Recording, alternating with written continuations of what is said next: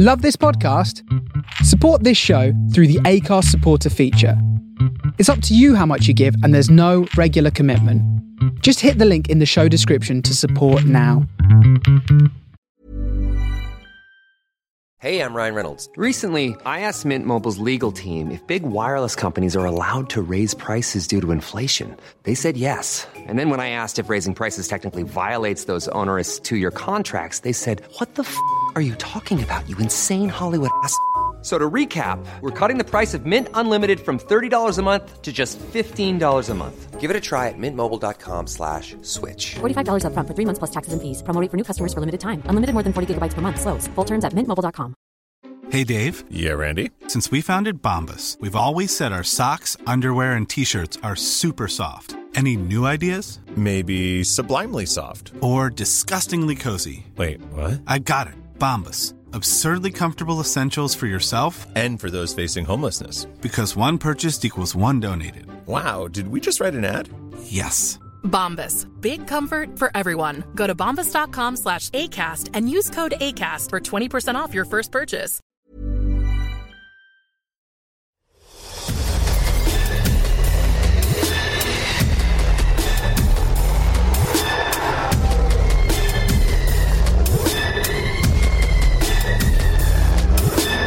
Welcome to the Horror Hangout podcast, where three bearded film fans watch the best and worst horror movies of all time. My name is Luke Condor with a K. I'm joined by my regular co-host, Mr.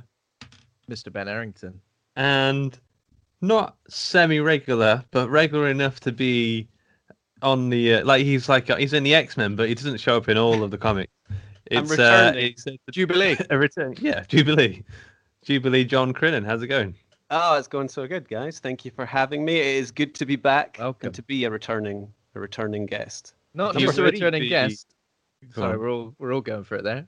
Not just a returning guest, but also horror quiz champion. Oh yeah.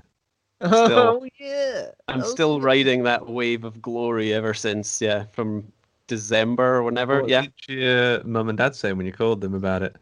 They were so proud. So proud. I'm still waiting on my trophy arriving, however, guys, I don't want to call you out publicly, but where is it? Yeah. Lost in. Yeah, it was coming from Europe, and because of Brexit, shipping's gone a bit crazy. That's the reason. And it's made of chocolate as well, so it's probably smushed. Definitely. Most presents that we give to people are probably smushed. Yeah. There we go. Yeah. All right. Yeah. So, how's everyone doing? Everyone okay? Yeah. All right. Good. Today is officially 1 year since the first UK lockdown. Does everyone feel like they've aged a year? Have they aged 2 years? Okay. Maybe you've just aged 6 months. Actually, in 1 minute, we're all supposed to be silent, I think. for 8 o'clock, there's something happening. I mean, that's not going to make good podcast listening, though, is it? No. No, we won't do it. I'll be silent. Can I be silent in spirit? Yes. Okay. Yeah. Okay. Just don't judge me for not doing it. Oh, I won't. I've sort of everyone's lost the last year, but I have to completely change how I calculate time frames in my head. I keep on talking to people and realizing that I haven't seen them for a year and 6 months, whereas my brain's just telling me, oh, we saw each other 6 months ago. Oh no, I've got to add on 2020. So I definitely have aged probably a decade in the last year. But I don't know where it is. Who probably has similar issues. Yeah. Well, it's crazy. It's a nice time to just stay inside and watch films this past year. Yeah, I hope that when things eventually go back to normal, I know everyone says that and they're probably sick of hearing it, but I hope it's not going to affect the time that I do want to stay in and watch films, because that was a significant part of my life already. I hope that I've not lost the magic now that if we're allowed back out into the world. I'm sure it won't have. That's an interesting point, though. I think we probably all have changed in ways that we don't realize we have, and we're not going to until we try and return to a new normal. We might have new hobbies, or we might not have time for some of the shit that we were doing before. And we literally have no idea what kind of people we are now until we go back into the world, because we've just been in our little caves for so long. That's genuinely how I feel. Yeah. So I'm was just- excited to meet the new me. I think everyone's going to be far more touchy-feely. It's going to be like a constant shunting in town. Everyone's just holding onto each other's hands, putting hands up and in things, waving things about, smushing presents. Yeah. Everyone's Yeah. going to be going out there trying to mate just like the character in the film that we're going to be talking about. Yeah. I was just gonna have Yeah. babies on the brain. Mm. Man, I don't know this that bit. film, Is this that in the film, Kama like- Sutra? yeah, Come on. yeah, that's a good one. I was about to say this film, man, but we didn't start a review yet. That's not how the show goes. Yeah, sorry, I didn't want to jump ahead, but it was too good a link Yeah. to make. Too good an opportunity. Yeah. What have we got? Horror news. I got some. Horror news. You've asked for it. I'm going to give it to you. Got two pieces of horror news based on the new Texas Chainsaw Massacre movie. Yes, there's going to be one. Producer Fede Alvarez. So it's going to be like an old man Leatherface movie, apparently. I don't know if you guys heard about that. Leatherface, he's collecting his pension. He's got creaky old bones. What else do old people enjoy? Jigsaw puzzles. He's just doing all that stuff, but he's still doing a load of murders. So that's what this is about. Yeah, and also apparently the character of Sally Hardesty, who is the lone survivor from the original, right? Not just. I don't know her name, but there Possibly. was About one right. survivor. Possibly. Yeah. But they've cast a woman named Olwen Foere, who is in Mandy, the older sort of white-haired woman in it. She's coming yeah. back. She's Yeah. coming back as Sally. So yeah, returning character. I don't think she's been in the franchise at all after the first one, so that'd be interesting. Texas Chainsaw is not a franchise I know much about at all. I don't think I've even seen number 2, which I hear is fantastic. The second one is good, and I'm thinking back to the first one because the first one had the old man Yeah. like at the head I of hope the he's still table. And alive. don't they have a? Well, I'm thinking if it's going to be old man Leatherface, he's going to maybe take on that sort of role in the movie, Yeah. which might be quite interesting. Because am I misremembering it and thinking about another movie? But there's like a scene where they're trying to get him to grip like a hammer, and he can't even hold that. Yeah, that's interesting. I hadn't heard this news at all. If he's still alive, he's going to be like Prince Philip. He's just going to be just. Yeah, he's just going to be gone. Yeah, I think I've seen most of the films in this franchise, even the new ones like The Beginning, and they did a reboot, and then I think the most recent one, which I think is just called Leatherface, I didn't see. But yeah, always interested to see more. I think you just with franchises like this, you just hold out for what is essentially, possibly, hopefully, going to be a really good one, and then I know they keep disappointing, but you know. Leatherface is Always so look forward iconic. to it. Yeah, Go on, Leatherface sorry, is John. so iconic that. Well, I was just saying that Leatherface is so iconic. I think most horror fans have a lot of time for maybe that character and will probably give it a try. I said there was one, I can't remember which one it's called because there's quite a few, but the Alexandra Daddario, and anyone who's That's what listened to me I on think I've any seen other that one. podcast knows that I have a bit of a thing for her. But that's quite a good one. I enjoyed it. A woman. Who? Yeah. Is that the actress who's in Baywatch. True Detective. Cool. True Yeah. Detective, did you say? I was gonna say San Andreas. Is that right? Isn't she like? Oh, is she in San Andreas? Yeah, I don't know. That's an I awful. can't remember. Yeah, I But think she's in she the is. Baywatch movie as well. That was Dwayne The Rock Johnson that you're thinking of. That's it. Yeah, that's it. Daddario. Daddario is a fantastic surname. She's 35 years old. She looks considerably younger than that. There we go. Anyway, There's our minute silence right there. I'm getting absolutely baffled by people's ages lately. I think I've mentioned it on the podcast already. I think it's because I'm like in my mid-30s now, and now people's ages, because I'm like bang in the middle of like people in their early 20s and like, I don't know, late 40s. I just feel really confused when I find out how old people are. When I'm like, but I was young when you were the same age as me, was I not? It's like footballers retiring just freaks me out. I'm like, oh, Yeah. don't like it. I do not like it. That's a real life horror for you. Anyway, also horror news. Don't know if you've seen a film released this week on Shudder called Slacks. SLAXX is about a pair of killer jeans. Yeah, I saw the trailer for it and I was like, I'm gonna watch that. There's the producers of that Turbo Kid movie from a few years ago. Yeah. It's like a horror comedy. It's on Shudder now. A possessed pair of jeans is brought to life to punish the unscrupulous practices of a trendy clothing company. Shipped to the company's flagship store, Slacks proceeds to... the jeans have got a name. Slacks proceeds to wreak carnage on staff locked in overnight to set up the new collection. So, it sounds like it might be a cross between Rubber and... what else? I'd be interested to know how kind of crazy they go with it. Just remember that me and Luke have watched and reviewed a film about a killer dress in fabric on this show. Yeah. Very different, though. I'm assuming it wasn't a horror comedy at all. But who would win between a killer dress and killer jeans? Well, I'm not even too sure. I can't remember what happened in Fabric. It kind of was less about the dress after the first little segment, right? The dress was very floaty. Witches. The dress was very floaty, and I feel like the jeans could get. Denims are more durable, surely. Yeah. I'm going with the jeans. My money's on the jeans. Yeah. I haven't seen either. Well, obviously, I haven't seen Slacks, but I haven't seen In Fabric either.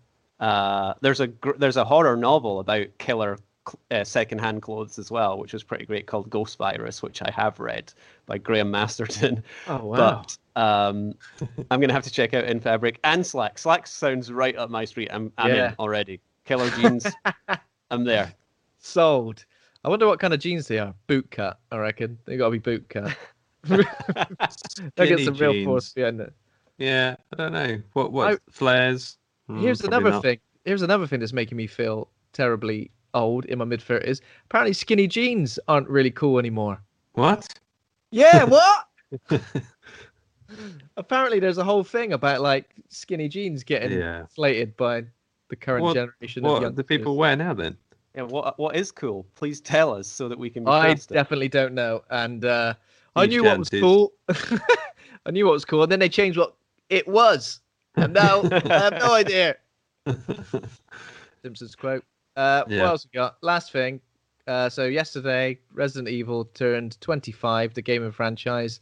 Wow. And what was nice is that they also released the first image from the new movie and what the new movie is going to be called. So it's going to be called Resident Evil Welcome to Raccoon City. And the image they released was like an image of the sign, the Welcome to Raccoon City, Home of Umbrella sign, which looks exactly the same as the game. And I did watch a little interview with the director, Johannes Roberts, as well. And he says it's inspired heavily by John Carpenter movies Assault on Precinct 13 and The Fog. And it's kind of like an ensemble piece as well, like taking place. It's this guy, Strangers Prey at Night guy. Yeah, and 47 Meters Down, I believe. Yeah. I think both of them. So apparently it's going to be like a ensemble piece taking place at the same time as the first and the second games in the mansion and the police station side by side. So I think they're going to say that the outbreaks happening simultaneously. Yeah, so that'll be interesting. A completely different take, I guess, as well on the story, and all of the characters who have been cast so far, all the actors who've been cast as the characters so far, are all the big hitters from the game. So fingers crossed. It'll be interesting. I mean, could you translate the exact tone of those early games into film and have it be successful? I'm not too sure. I think it would be tough, as obviously in 7 movies they've sort of struggled, but they've got a couple of bits and bobs in the movies kind of worked. And I did recently rewatch 3 of the feature-length animated films as well, and there are bits in it there which they do capture the atmosphere, particularly the 3rd animated film. They do capture the atmosphere pretty well, so I've got high hopes. And yeah, it's crazy to think it's been 25 years since that first game now. Crazy. I'm just me getting freaked out by lengths of time again. 25 years, how long? Oh, God. Oh, no.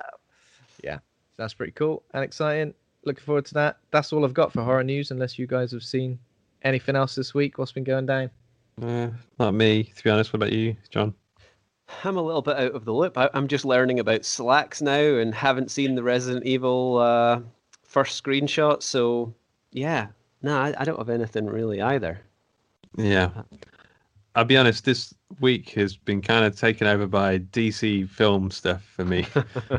I didn't intend it to go this way, but it's pretty much all I've done is just watch DC movies because the whole, the Snyder Cut thing came out, and I've never watched any of them really. I think, Batman v Superman, I was like, I'm just not into this at all, and then didn't watch any. And then this week I've watched Batman vs Superman Ultimate Cut, Shazam, Aquaman, and Snyder Cut, and I've read a load of DC comics as well. That's kind of been my life. You've been on it. I don't know why. I need help. And how do you feel now after all of that? Do you feel jaded? Do you feel reinvigorated? Do you feel wet? Wet like Aquaman, that's what I mean. Have you seen Aquaman? Yeah. I haven't. Well, that's a weird movie. It's a gonzo adventure movie. It's got some cool visuals in a couple of moments, but it's cheesy, like in not the right ways. I think I mentioned when you were talking about it, it's very Power Rangers, isn't it? Yeah. Shazam as well, but I think Shazam is a bit more fun. It's a bit easier to... Because it's like a kid's movie. I mean, if I was like 13, if I was, if I was me back when I watched Power Rangers the movie, Shazam would have been like absolutely bob on. Yeah. Yeah. I think I remember quite liking Shazam and Aquaman. I didn't really like Batman vs Superman, but if watching the Ultimate Cut is the way to go, then maybe I'll do that. I actually quite like the Ultimate Cut. It's not great, and there's still points where I just go like, it's just, why do you have to say something so cheesy? You didn't need to happen. It's just a little bit too. I don't know. There's some thing it's in basically that tone that doesn't quite work. The movie's just about Bruce Wayne's fear of immigrants, isn't it? He's gone, "You've come from where? You're doing what? Get out of it!" It's like, yeah. Deep. He's just a bigot, essentially. Bruce. It's really strange, though, isn't it? Because we're going to talk about Justice League in a minute. The character of Batman and the character of Bruce Wayne seems so different, obviously in tone, but it seems like he's just gone, I'm going to stop mucking about being so grim. Yeah. And in the Snyder Cut, you mean? Yeah. Or... I mean, not have a bit of a laugh, but he just seems a bit more personable, doesn't he? He seems a bit more like, I'll make some friends.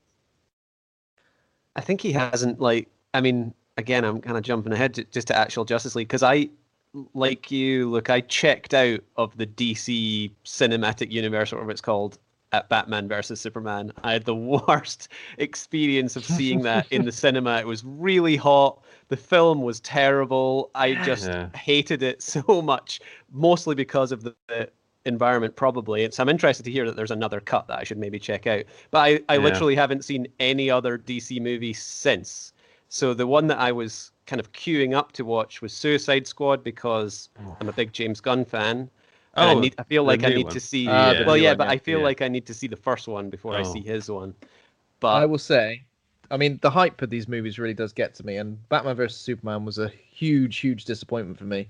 Suicide Squad, just insanely bad. Even more so, more of a disappointment. Like, just I can't even put it into let words. Listeners know, we're probably just going to dip into spoilers here. So if you do want to watch Justice League or any of these films that we're talking about, maybe just press the 30-second forward button on your podcast app. 30 seconds. Skip forward a bit. Maybe a bit longer. Yeah. just get to the end of the episode, mate. Just do us all a favor. Oh yeah, and species. And that's the show. Yeah. I mean, so Batman v Superman. When I went to watch it in the cinema, I was so disappointed. I just felt naff. Like, it didn't work. Like, nothing came together properly. The Ultimate Cut is a lot better. It kind of, in the same way, I imagine the Justice League Snyder Cut is better than the Justice League Whedon Cut, which I've not seen. There's stuff that doesn't quite make sense, but given a bit more time, he kind of edits things and he smooths holes over a bit. But then there's still moments, like straight after they both realise they're monks of Martha, they're like best mates. Within half a second, they were literally about to kill each other. Yeah.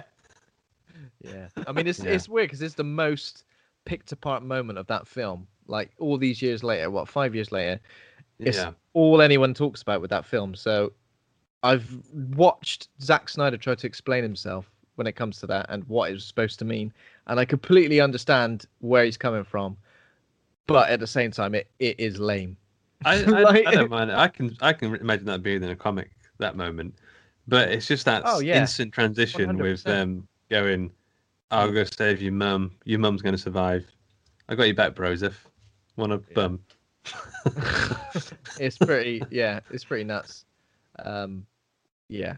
So we all enjoyed 4 hours of Zack Snyder's Justice Yeah. League this week. So curious to see what John will give. The Snyder Cut. You can see his I mean, face.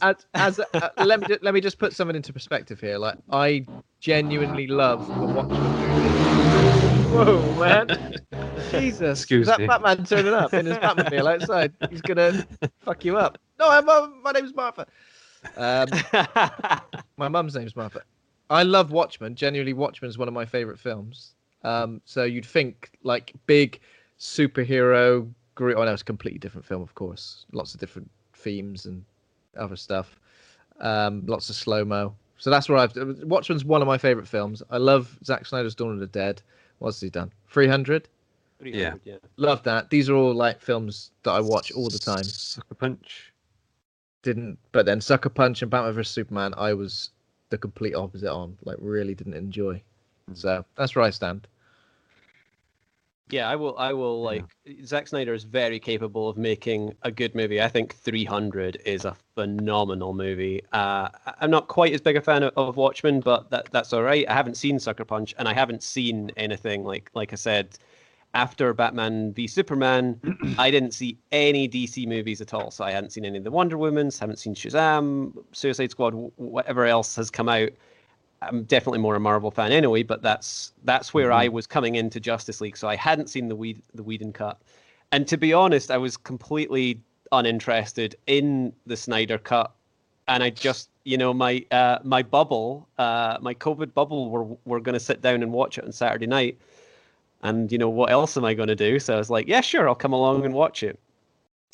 And I'm building up I can to tell. basically saying, because Luke thinks he knows what my opinion of it is, but actually, I've had a couple of days since I first spoke to you, Luke, about it, Yeah. and I have, for a 4-hour movie that I expected to be just a constant slog and just like really miserable, I thought it was quite pacey. I thought I wasn't bored. I watched it and enjoyed it. And luckily the person that I was watching it with had seen the other movie. So there was a couple of moments when I was saying, has this box been set up in another, like, I didn't understand. I was Okay. being one of those people. But I got a couple of answers. But Super you know what? Who? Yeah. But honestly, like, I kind of maybe enjoyed it, which is really crazy to say for a movie that long. And we just watched it in one, no breaks. We just sat down and watched it, and it kind of zipped by, quite honestly, until the last the epilogue bit, which I think the of epilogue problems bit is with. backed up. Yeah. I But remember getting enjoyed the 2 hours in and thinking, whoa, that 2 hours went by insanely quick. It's very breezy, a breezy 4-hour movie. Yeah. Definitely. It definitely zips by. I mean, I watched it in 2 sittings. Because I think I put it on too late the first time, and luckily it's split into parts, isn't it? So it's quite easy to just turn it off at a particular time. Because I think originally when there was talk of the Snyder Cut, it was like, oh, it's going to be 10-hour-long episodes, and I was like, what? But yeah, I've seen the Whedon cut, and at the time I think I was a bit like, yeah, I mean, it's all right, but I think as more and more times got past, the more like dissatisfied and like frustrated I was with what we did get from that version. I never ever thought the Snyder Cut would see the light of day. I was convinced that it would never happen, and I think I said it a lot. I said it's never going to happen ever. Like, go release the Snyder Cut. Stop tweeting it. It'll never ever happen. Happy to be proven wrong, because it did. Just seems like Zack. It feels like he's completely unrestricted and he's able to deliver his vision in that in its purest form. And it's weird that that's been allowed to happen in a way, because I mean, you always hear horror stories about studio involvement and everything, and how all the things they vetoed from the 2017 version and all the things that suddenly made it into this version. So in a way, it's like a bit of a miracle. It sounds ridiculous, but it is like a miracle that we get to see it in this form. I mean, don't get me wrong, I wouldn't like it to set a precedent for failed blockbusters going forward, because I think it's a dangerous precedent to set. But I also think that this is probably a one-off, and it's a fair outcome for what was clearly a very complicated scenario, where obviously Zack Snyder tragically lost his daughter.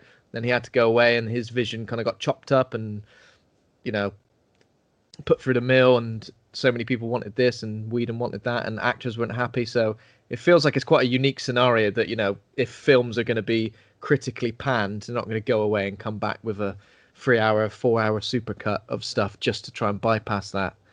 I'd hope not, at least. Yeah. But yeah, I think overall, I've seen all the DC movies and enjoyed some, not enjoyed others. But I think overall, this feels like a very, like, what word am I thinking? A very fun, enjoyable, decent, or awful words to describe it. But whereas with Justice League, I was like, it's all right. And then I think over time, I was like, no, it's not. Now I kind of feel like that was great. The my expectations are so low that I'm just pretty happy. I was just shocked by how much I really enjoyed it, and I'm kind of looking forward to watching it again. Weirdly, at some point, I'll skip through some bits, I think, but I liked seeing what did Steppenwolf calls them? No lanterns. I like the way he said no lanterns, so I'll watch that bit again. Yeah, just no lanterns. They've got no lanterns. No super blokes. I liked his face, actually. Steppenwolf, he had that kind of kicked puppy face, which I just wanted to snuggle. Yeah. I liked his armor. It's kind of movie, wasn't it? Well, yeah, like a cat as well. Like his hackles kind of went up when he saw a cucumber. Like a cat. He's an interesting character. No lanterns. I really like that. I mean, I'd probably give it.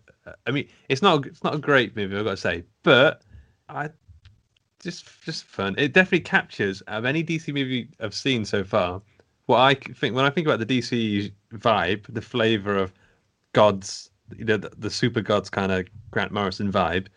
That is does capture that essence to me anyway. Although I've not read that much DC comics, so I'm not an expert. The whole gods thing, and the fact that everyone is a god, is one of the things I was going to bring up earlier when Ben was talking about Batman and his change of character, because you realize suddenly when he's in a movie like that, he really feels useless in Justice League. I think, like, he doesn't. Yeah. They make a joke about it because, you know, what's your superpower? Oh, I'm rich. But even in the final battle, like, he is literally just shooting down those he's just shooting parademons down, and he doesn't do anything else against Steppenwolf. So that was a little bit of a criticism, just because when you've got like mismatched team in that way, it felt like he was a little bit underutilized. And another thing that you said, Ben, as well, I really don't want to see this setting a precedent for what is essentially people on Twitter are now just calling for. Well, they're saying release the Ayer cut now, right? Aren't they? Yeah. What's that? Now they want David Ayer to do a cut of Justice League.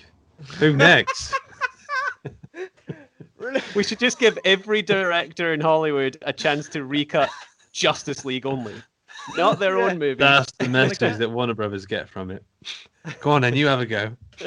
I'm not even a director. It's like at the top of a water slide. It's like a light system. Go on. Next. Yeah. But I also think like characters like Cyborg and Flash got a lot more attention than the theatrical cut. And also, like, talking about the final battle again, it actually felt like there were stakes to the final battle this time. Whereas I think the final battle before was like, I mean, we all know what's going to happen. But where this time, obviously, Flash having a very key thing to do in there as well, which wasn't in the theatrical cut. So I was like, well, this is, I fully understand what's happening here. And also, I feel like it wasn't just the stuff they added, it was the stuff they took away as well. So I felt like there were a lot of bad gags and like iffy lines from the first one that have just completely gone. And I think that's really good.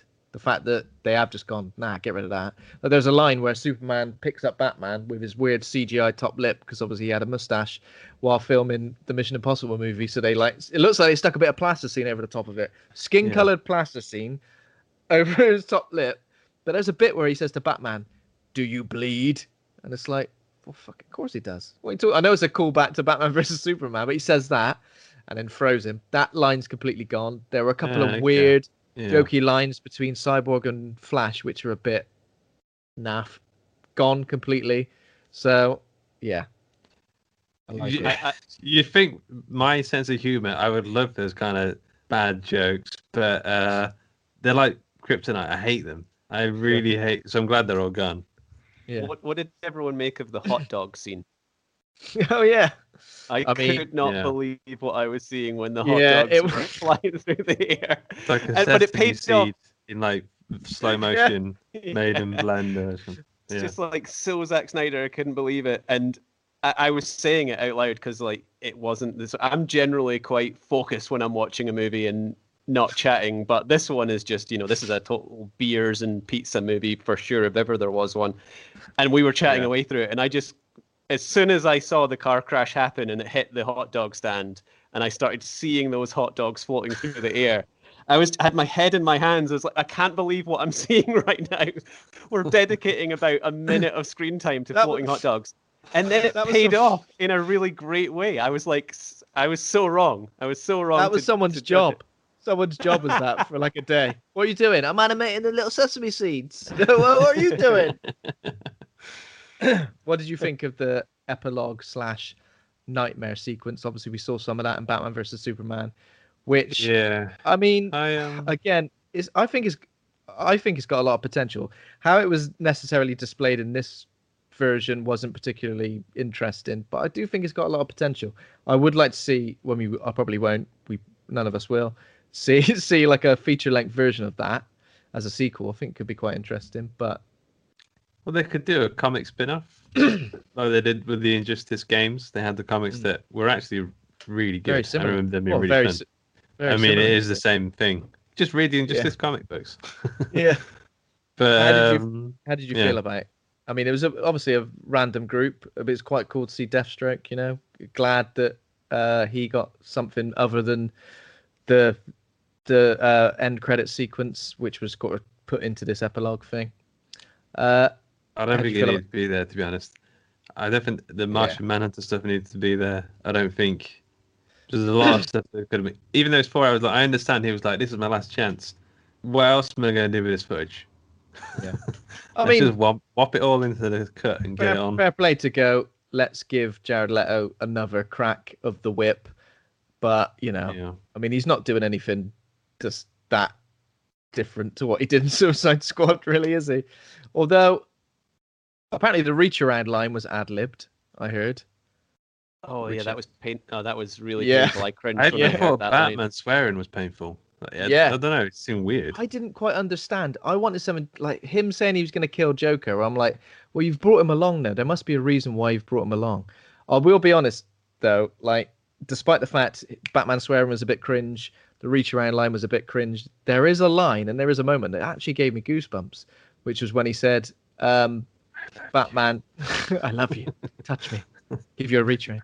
Is when he said, I'd be willing to discuss with you why you sent a boy wonder to do a man's job. And then that focus pull as he did it, and he was so serious. And I was like, I want to see that. I love the fact that they have called back to some history that we haven't seen on screen between Batman, Joker, and Robin, and the fact that Robin's dead and Joker killed him, and we saw that suit with the graffiti all over it in Batman vs Superman. I'd love to see that because I just felt it there, something I hadn't seen on film, and all that history. I just kept thinking, I'd just love to see that. Has Zack Snyder already said that he's not doing more, or because I'm going to guess from the reception that he will have the opportunity to make more if he wants to? I've saw Warner Bros say no. Like in an interview, really? There was like with the executive. She was like, we're happy with being able to let him finish his trilogy, but we don't want to be doing social media led films or something along those lines. I mean, but I think that maybe came out just before he kind of hit, so maybe they've changed their mind. I don't know. I guess it's a difficult film because it doesn't really translate to ticket sales. So maybe it is a little bit difficult to, forecast sequel potential if it's just going on to streaming sites, but even though they have their own way of counting numbers. I'll just say it's made me. I think the reason I've gone back to all these other DC movies I haven't seen is because it's given me a bit of hope. Because I really did not like the DC Cinematic Universe stuff at all, really. But the Suicide Squad, James Gunn, I'll watch anything that James Gunn does, and him doing the Suicide Squad seems perfect to me. There's something about that. If he gets like the super vibe, he gets that sort of that kind of dark black comedy humor in there, it'd be good. And I'm really excited about Matt Reeves. Watched all the Planet of the Apes movies recently, so I'm big on Matt Reeves at the moment. Really excited to see his Batman, and just to see this Justice League film was just cool. I'm just enjoying seeing more of that universe on screen at the minute. I think if you're a DC fan and you really didn't enjoy Justice League, like, you're pretty lucky. The fact that we get another bite of the cherry, is that a thing? Okay? Imagine we didn't get Avengers. It is now. I mean, I remember when when we first got Spider-Man on screen, and it was amazing. Now we've had in so much. It's like another Spider-Man movie. Fucking hell! Like, I don't know. I think we are very spoiled as growing up as comic book fans. Like, to see a DC animated universe film, but in an actual live screen film, that's pretty cool. I think we've got to kind of remember that it is cool, even as bad as it might be at times. It's like going to an all-you-can-eat buffet and being pretty full after 3 or 4 big plates, and then when they wheel out the dessert, and you're I'm so painful. Chocolate fountain. Chocolate fountain, mate. Put your head in it. Yeah. Everyone look at post-COVID. That's what we're gonna do post-COVID. Lick me head.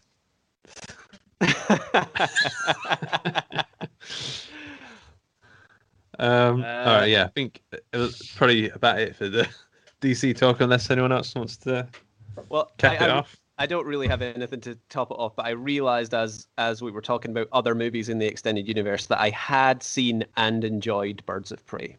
I thought that was great. Oh yeah, forgot about that. Yeah, I quite liked a lot of that as well. Yeah, definitely.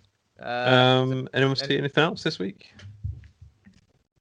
The only other thing I saw, which I just watched last night, was just a short film which is on YouTube.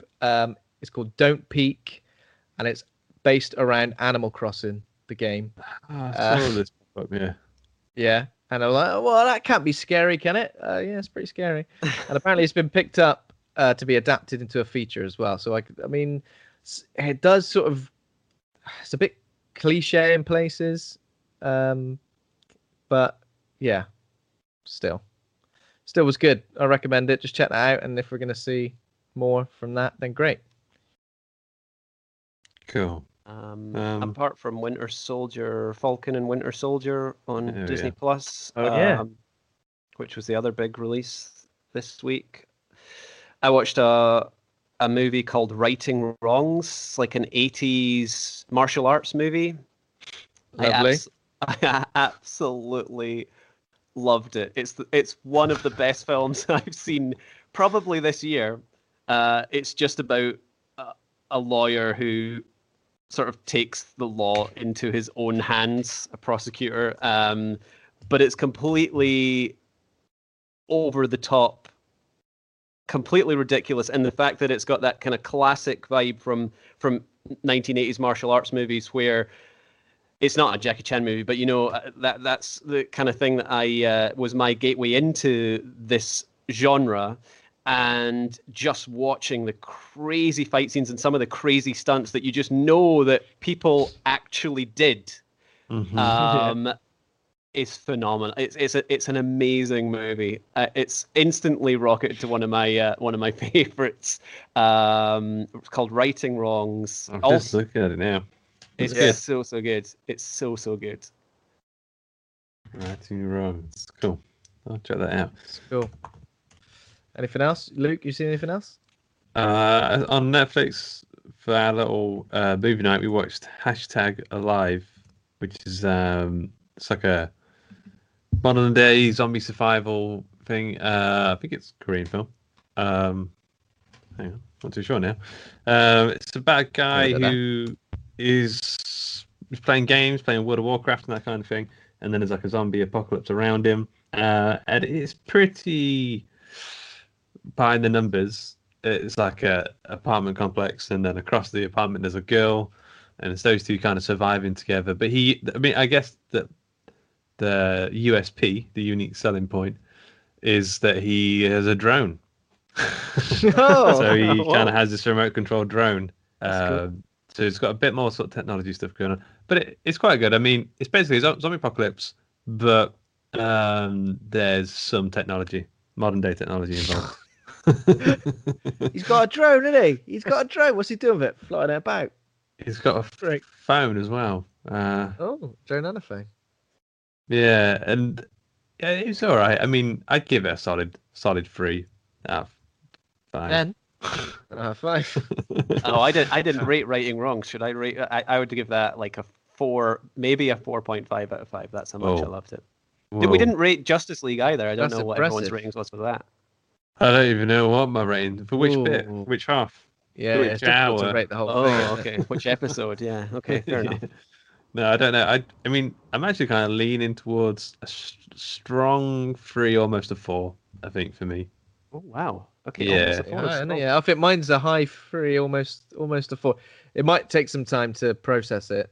I might not think. Yeah. I think with Justice League, I look back at my reviews, and Justice League I'd given like 3.5 stars, and I went back to it, and I was like, I definitely don't feel that way now. So yeah. And if you gave that one 3.5 stars, you've got to go higher.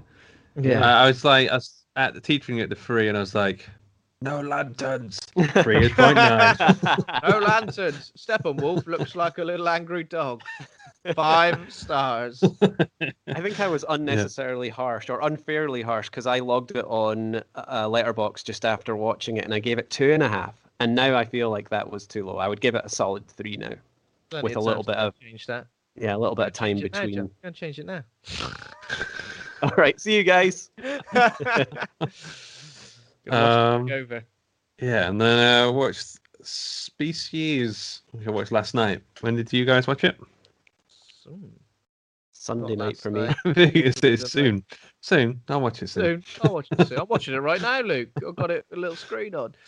Sunday night, I think I watched it, yeah. So Species is a 1995 American science fiction horror film directed by Roger Donaldson, starring Natasha Henstridge in her film debut role, and then also starring bloody everyone. Ben Kingsley, Michael Madsen, Alfred Molina, Forrest Whitaker, Marge Helgenberger.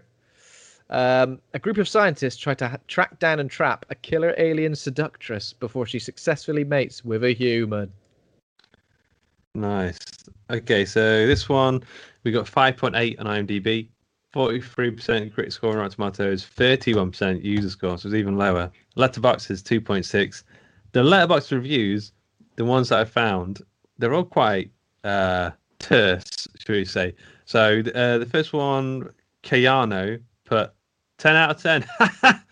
5 stars. So I don't know what the ha was all about. Like, sure, if you liked it that much, you wouldn't put what you're laughing about. It's like there's something. It's like an extra something there. Chari, put this movie introduces me to female fatale but alien. 5 stars.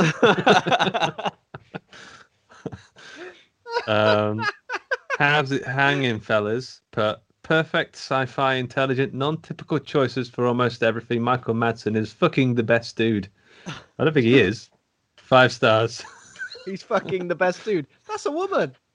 Yeah, that's Natasha Henstridge. I think you get them mixed up. Nah, he don't go anywhere near Natasha Henstridge. He's got his eye on what's her name? No, Natasha Henstridge is with Molino, whatever his name is. Yeah, don't get mixed up. I was thinking of Marge Helgenberger, who's got like a very 90s hairstyle.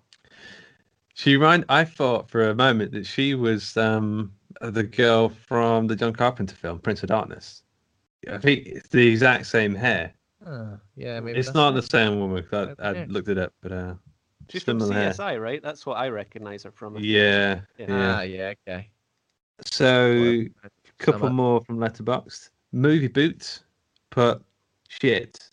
Half a star. Oh, these Letterboxd reviews. And Madison put, my mum is ranting on the phone, and all of a sudden she started pointing at the TV for me to look, and I see these fucking green membranous pepperoni nipple having alien titties, and I want to die. Half a star. I like how that's happened, and he's gone straight to Letterboxd. Yeah. I don't think we can top that here tonight. That's it. That's all you need, right? That's the review to end all reviews of Species. Yeah. So, have you guys seen this one before? Yeah, a long time ago. I saw this on VHS. Yeah, probably. Yeah, this was. Yeah. It was the same. I think it used to be on Channel 4 a lot as well. Maybe one of the late night movies. Maybe more Channel 5. Not too sure. It feels like a Channel 5er. Yeah. It definitely does. What time is it? 10 p.m. Search Yeah. Channel 5 on, will you? I remember it being a lot scarier. Like, then again, I remember 13 Ghosts being quite scary. When you watch them back, there's nothing like tangibly. When I watch Candyman now, that is still quite terrifying. It's not massively scary, and it's not as gory as I kind of remember as well. Like in my head, I'm remembering loads of stuff happening, but you kind of just see violence kind of happens, and then you just see someone in a pool of blood. It's not, you don't see much happening. There's one gnarly scene, which is the girl in the toilet cubicle, which is pretty gory. Yeah.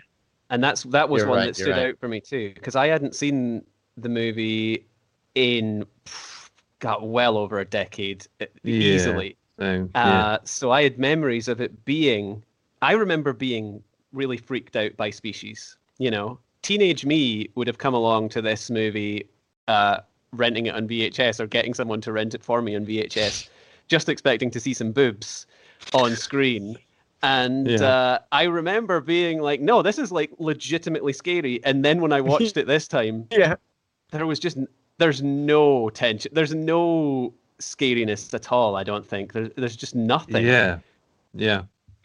It's weird. Like, so what, as adolescent boys, which is probably all the time when we all saw it for the first time, you get your money's worth in terms of nudity, which is probably part of the reason why you're watching it. But yeah, I would definitely remember being genuinely freaked out and scared by it. Yeah. And there were a couple of scenes towards the end. Maybe it was the naughty, sexy bits that kind of were terrifying. You in... What the hell's that? It's when the pepperami nipples came out. That's when I got properly scared. Yeah. Crazy. I mean, does it hold up?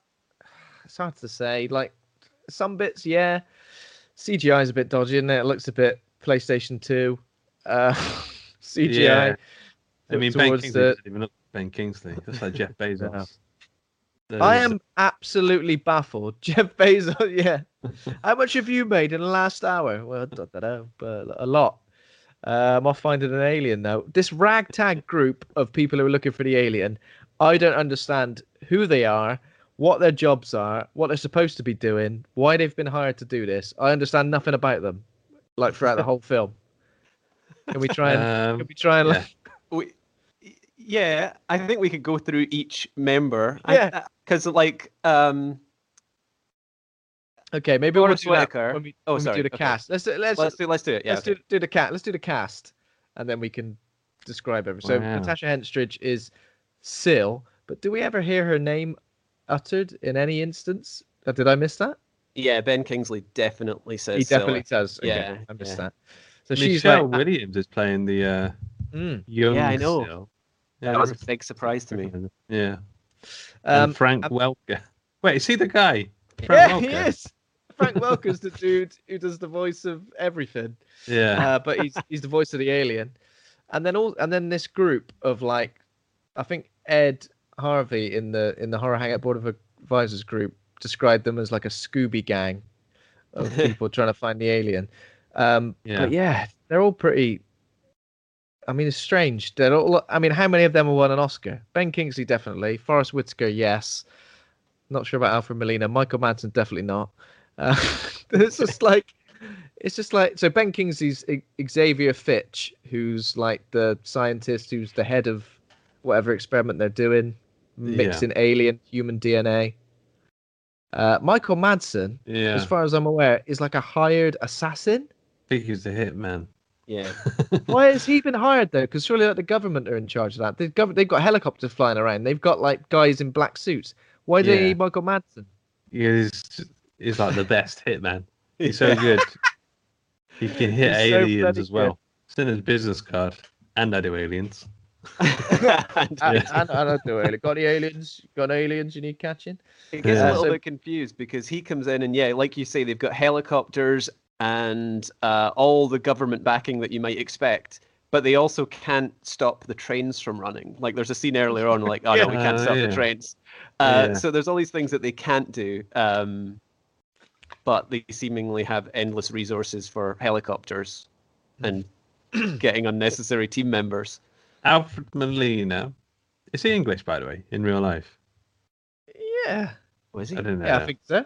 I only know him really as Doc Ock, and he's in Indiana Jones. Okay, so he's a doctor who. He is English. Sorry to interrupt, Luke. He was born in Paddington, London. Okay, yeah. He actually sounds a little bit like Guy from Green Wing. If you ever watched Green Wing, he's got a similar. Got the same hair. Plays Geebo, whatever that game is. So he's I don't know what he's a doctor of. I don't think it's important. Forrest Whitaker. Aliens. Alien doctor. Forrest Whitaker. The femme fatale, but alien. What's the Forrest Whitaker? He's described as an empath, I believe, but he's just like a psychic guy. Oh my! I love Forrest Whitaker. He's great. He annoys the hell out of me in this movie because they use him as just a plot device to get the Scooby Gang from A to B, like after Natasha Henstridge's character. They turn up like an hour or half an hour after she's done a murder, and then Forrest Whitaker gets a funny feeling and says, "Oh, something bad's happened here." Sorry. Oh, something bad's happened here. And then he says like the most obvious thing, and then they go to the next place. Like I don't know why. It annoyed me. I felt like why do they need like any sort of psychic character in this movie? Well, all the characters are kind of placeholders. Marge Helgenberger as Dr. Laura Baker. I don't think they even get around to hearing what her name is. I'm pretty sure they just go, "Yeah, you're just here to be Michael Madsen's love interest." I mean, she's there. Her role is to change the camera in the lab thing. That's like her main thing. But she also then later, you see her in the car and she's like doing a search on like a police computer. Yeah. And I was kind of thinking, oh, what is her role that she is able to find people and their addresses, also as a biologist or whatever else. That computer must be easy to use because Michael Madsen used it. I think it's just Google. Just search in LinkedIn. And then randomly at some point in the movie, she decides she's got the horn from Michael Madsen just out of nowhere. She's like, actually, you know what? Wow, he's the best of everyone else who's here. She's got no interest in Ben Kingsley because she likes hair. Hey, hey, and so she goes for Madsen. Even their whole romance is like telegraphed to the audience through Forrest Whitaker's empath powers. Yeah, like they actually don't act as if they're in love or like even flirting with one another. Just at one point, Forrest Whitaker says a line that is, "She likes you, by the way," and then you go, "Oh, okay, right, I'm on board now. Okay, we can set up the next bit of this story." Like it tells Michael Madsen, who's fairly clueless, what's happening. But it also tells us wouldn't be able to do anything with Forrest Whitaker around because he'd be like a peeping Tom of the empath world. He's feeling in. He's listening. He does interrupt them when they're just about to get it on as well, and you'd be like, all the times. There's a really weird moment where Marg Helgenberger like pulls down Michael Madsen's trousers, and then there's like a shot between his legs as she's looking at his member. It's and weird. She kind of like goes, biting her lip and goes cross-eyed. I think. What's he packing down there? Madsen? Wow. Yeah. Never know. I think that's it for the main cast members, right? Yeah. Yeah. And then you've got that's yeah. it pretty much. There's a few people who want to get it on with Natasha Henstridge who don't last long, unfortunately, because she's The little baby boy is a guy called Curtis Burrow. Doesn't look like he's been in anything since. I'm quite curious to know what he's up to. You with the little. Do you know what he looked like? He looked like the little boy. Have you ever seen that Vine of like the little boy covered in peanut butter? Yeah. And they go, "Does that feel good?" And he goes, "Eh." He just looked like him. He was covered in peanut butter. I want to be. Maybe that's what he's up to now. He's just covering himself in peanut butter, Still reliving his past glory in never species. showered. Yeah. It's cute when it's a baby, but when it's a 30-year-old bloke, no one likes it. Trust me. That's what they keep telling me. So that's what the main actor is. I think. Is that it? There's 1, 2, 3. There's like 4 on the main team. Hey, I'm Ryan Reynolds. At Mint Mobile, we like to do the opposite of what Big Wireless does. They charge you a lot, we charge you a little. So naturally, when they announced they'd be raising their prices due to inflation, we decided to deflate our prices due to not hating you. That's right. We're cutting the price of Mint Unlimited from $30 a month to just $15 a month. Give it a try at mintmobile.com/switch. $45 up front for 3 months plus taxes and fees. Promo rate for new customers for limited time. Unlimited more than 40 gigabytes per month. Slows full terms at mintmobile.com.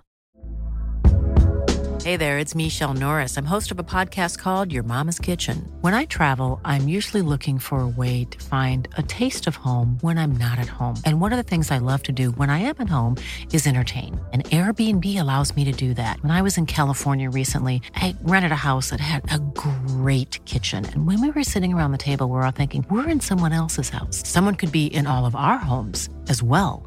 If you have a home, but you're not always at home, you have an Airbnb. Your home might be worth more than you think. Find out how much at airbnb.com/host.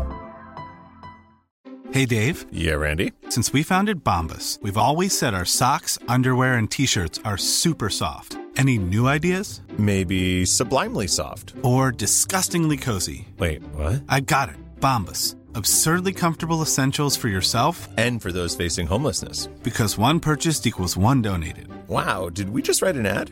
Yes. Bombas. Big comfort for everyone. Go to bombas.com/ACAST and use code ACAST for 20% off your first purchase. Not including. Ben Kingsley. yeah. Yeah.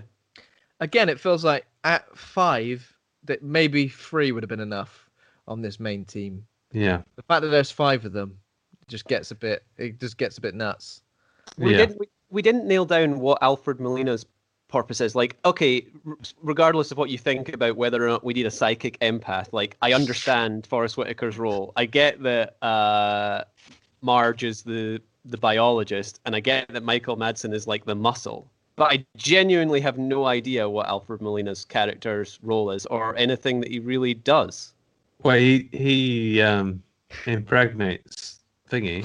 Yeah, but that's not why. Is that why Ben Kingsley hired him? We need your sperm, man. We need your Bring sperm. You're really fertile. You can get Yeah. a woman pregnant like that. So come on. And It's 'cause he's got Stephen, 8. yes, bring your balls. It's because he's got 8 limbs. That's the reason. Oh, Doc Ock. Yeah. So Oh, yeah. you got Gandhi. Yeah. You've got Dr. Octopus. You've Dr. got Octopus. you got Mr. Blonde. You've got Ghost Dog. I And you don't got see that. I CSI. really want to watch that. And you got CSI.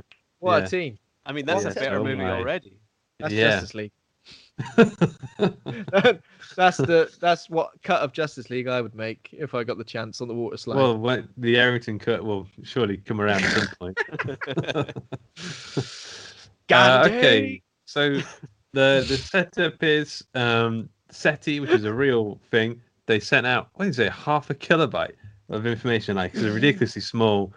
Like, I don't think you could fit anything in that small. It's like a DNA sequence. I think this is a real thing, right? They sent out a sheet of music, something like that, out of space, and the idea is that some aliens are going to hear the music or whatever, and they're going to go, I don't like it.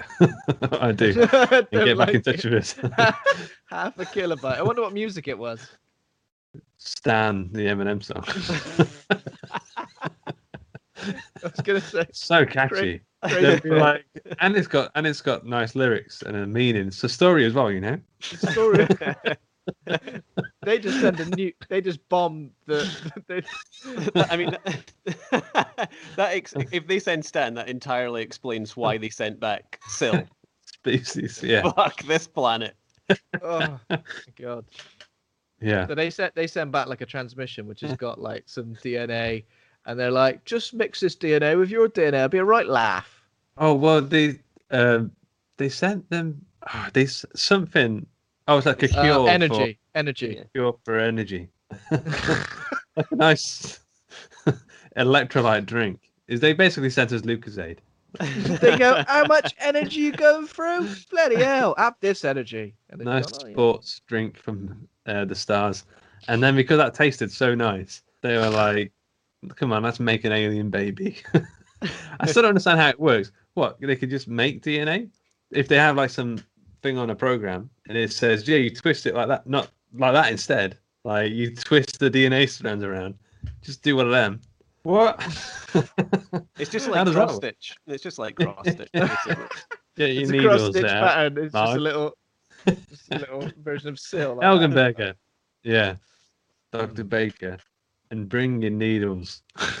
So they make a baby alien. It starts with Michelle Williams in like a glass cabinet, and it looks like the kind of glass cabinet which you get like your fish and your deep fried stuff in your chip shop. It's that kind of color, and she's in there. It looks like it keeps her warm. Avaloy. But she does something wrong. I don't know why they decided to kill her. Something happens when they go gas her. Come on, start again. Yeah, they just decide to like that she's become too dangerous, or they decide dreaming. Is that because later on they were like she made like a weird eye movement and asleep. Yeah. Get her dead.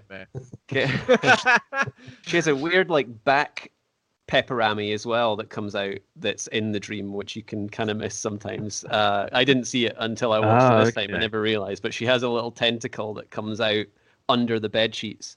But yeah, I think Ben Kingsley kind of explains a little later on that they just decided to do a do-over.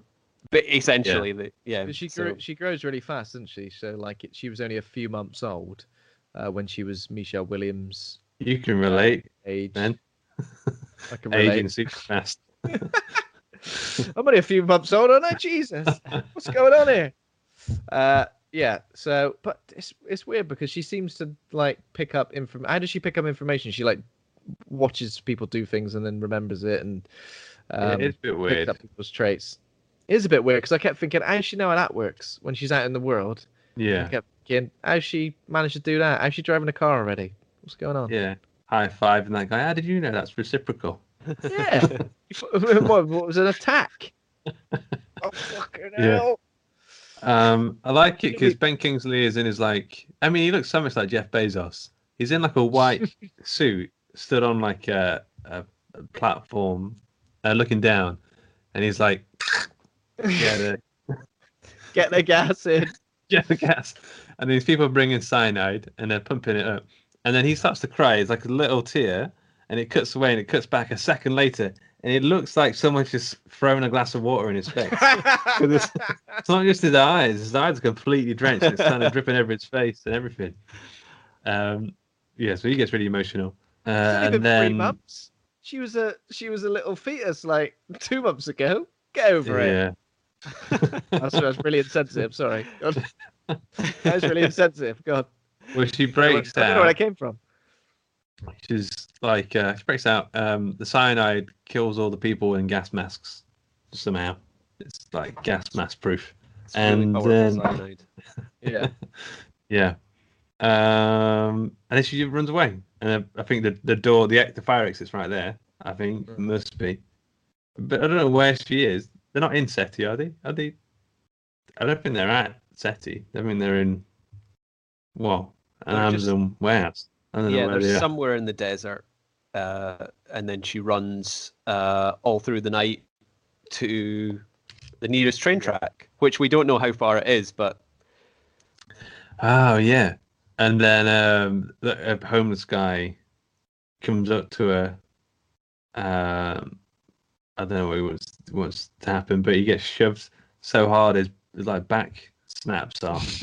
this is one of the best. I loved this bit. This is such a good effect. It's maybe Yeah. one of the best effects in in the world. in the world. Just this guy who gets thrown against the wall and lands, and it's obviously like just two people through a wall, but it's really, really effective. His legs are turned around the wrong way, and He just falls. I really apart. rated this bit. It's good. It does this film does this a lot. It has like the piano, like an old Casio piano keyboard sting. It's like just a mess of notes. There's no actual rhyme or reason for it. They just press that, and then it's like she sees a flash.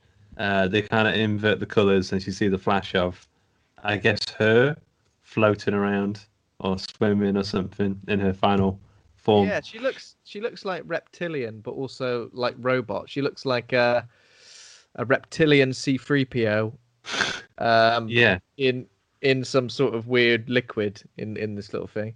What's that thing from that movie from the 1920s as well, with the weird robot on the Yeah, yeah. Metropolis. Metropolis, yeah, I think that's right. Getting Metropolis vibes 100%. So it's a Giga design, right? Oh yeah, of course. Yeah. Have you seen the Yeah. HR Giga Batmobile? No. No. Definitely Google that if you get a chance, listeners and hosts. HR Giga Batmobile. Just imagine two of Oh, Natasha Henstridge's arms. Yeah, very reptilian machinery, weird stuff going on. It's a shame, really, that we see H.R. Giger's design as like a PS2 cutscene at the end, because it looks ever so wobbly. Yeah, I mean, early 90s? This Batmobile looks like a pair of pliers, by the way. Yeah, it does. I know it does. Fair play. Was he involved as the concept artist on one of the film projects for Batman, or is this just a thing that he just did? A good question. I think I knew at one point, but I don't remember. Oh, now. So it I says think here, he unused Go on. design from Batman Forever. Oh. Yeah. I wonder who Ever is. I mean, that would have been absolutely mad. You already had Tommy Lee Jones going absolutely, basically doing basically And there's trying a to outdo spiky- Jim Carrey. The Batmobile that they ended up using in that one. Oh, wait, maybe I'm not thinking of the right one. I'm thinking of Batman Returns Batmobile. The Batman Forever one is the one that's just like really, it's really got it's lighty. It looks like a pair of like light up trainers.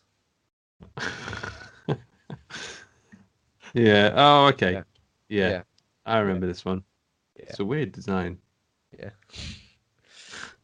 So Seal, who looks like a 12-year-old girl, obviously at this point we should mention that.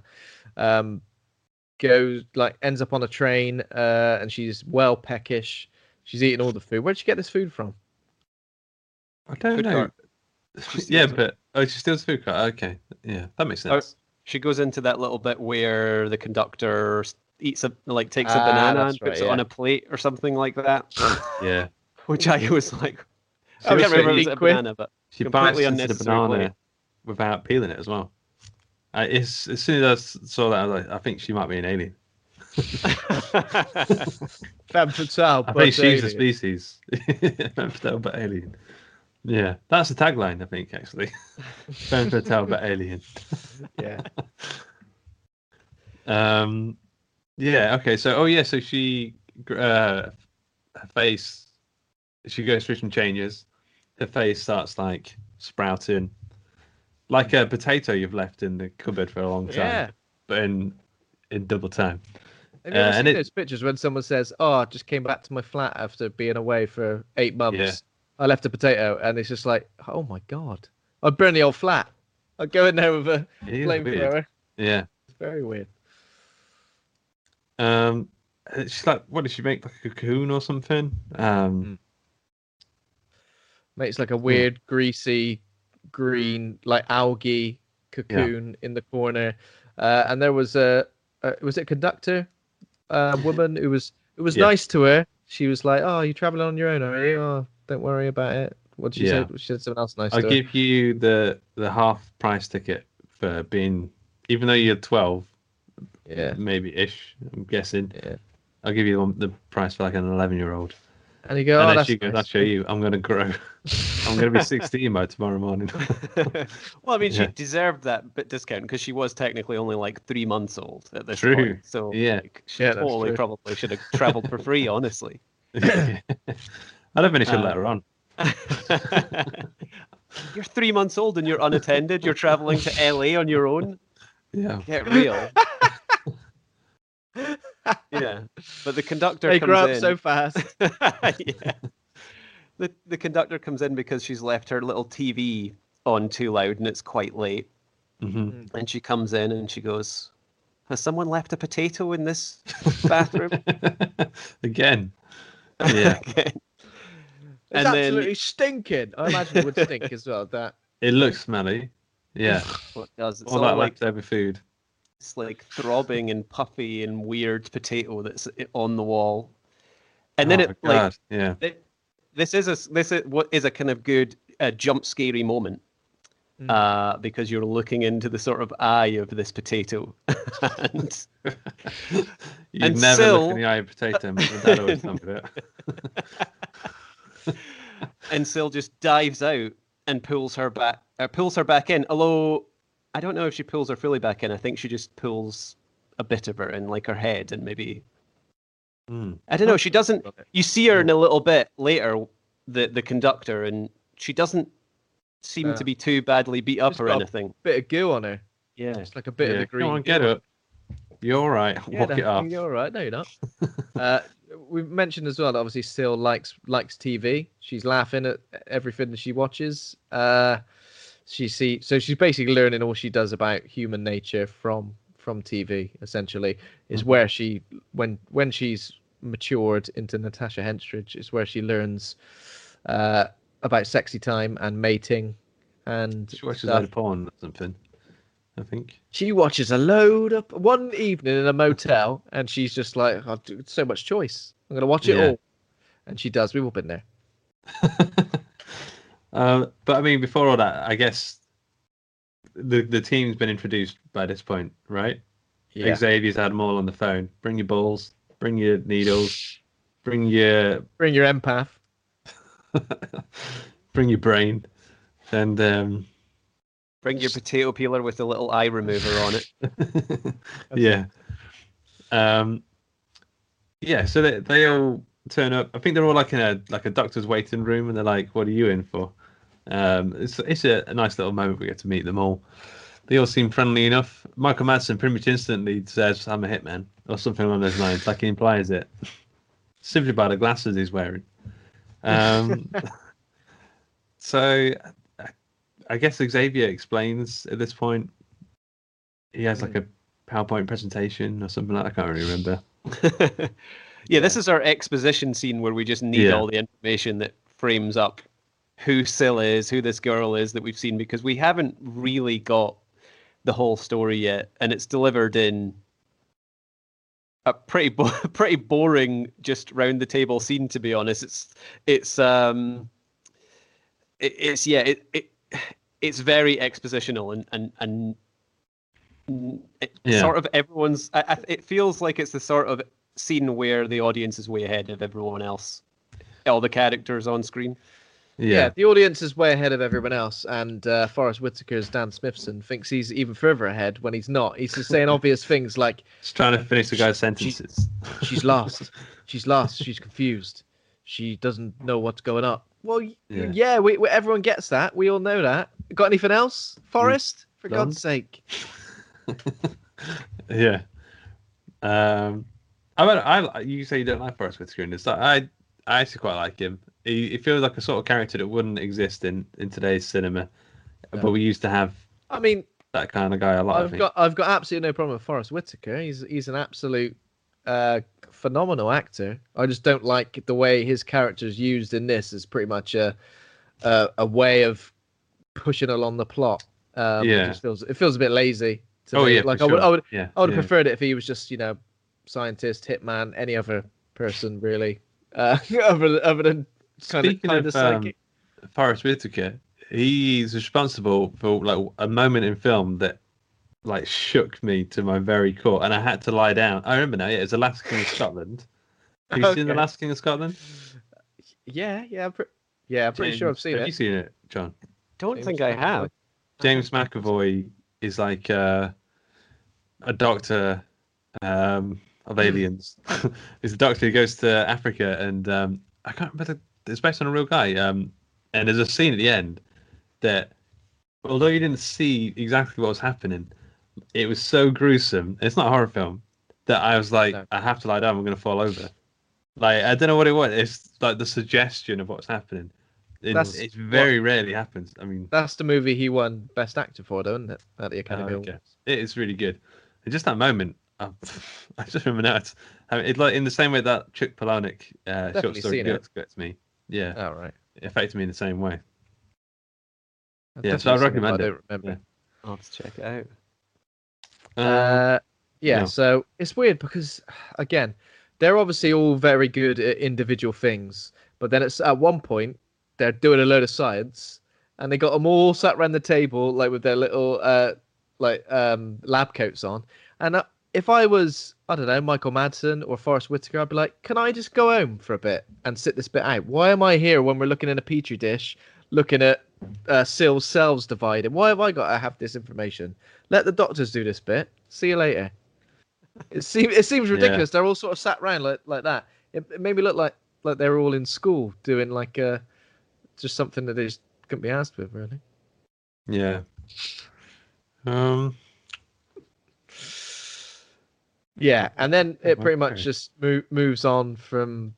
They sort of go after her, don't they? And they basically follow her trail of destruction across the country, and they're always like, five steps behind her, but on her trail. She goes to the nightclub, right? That's the next.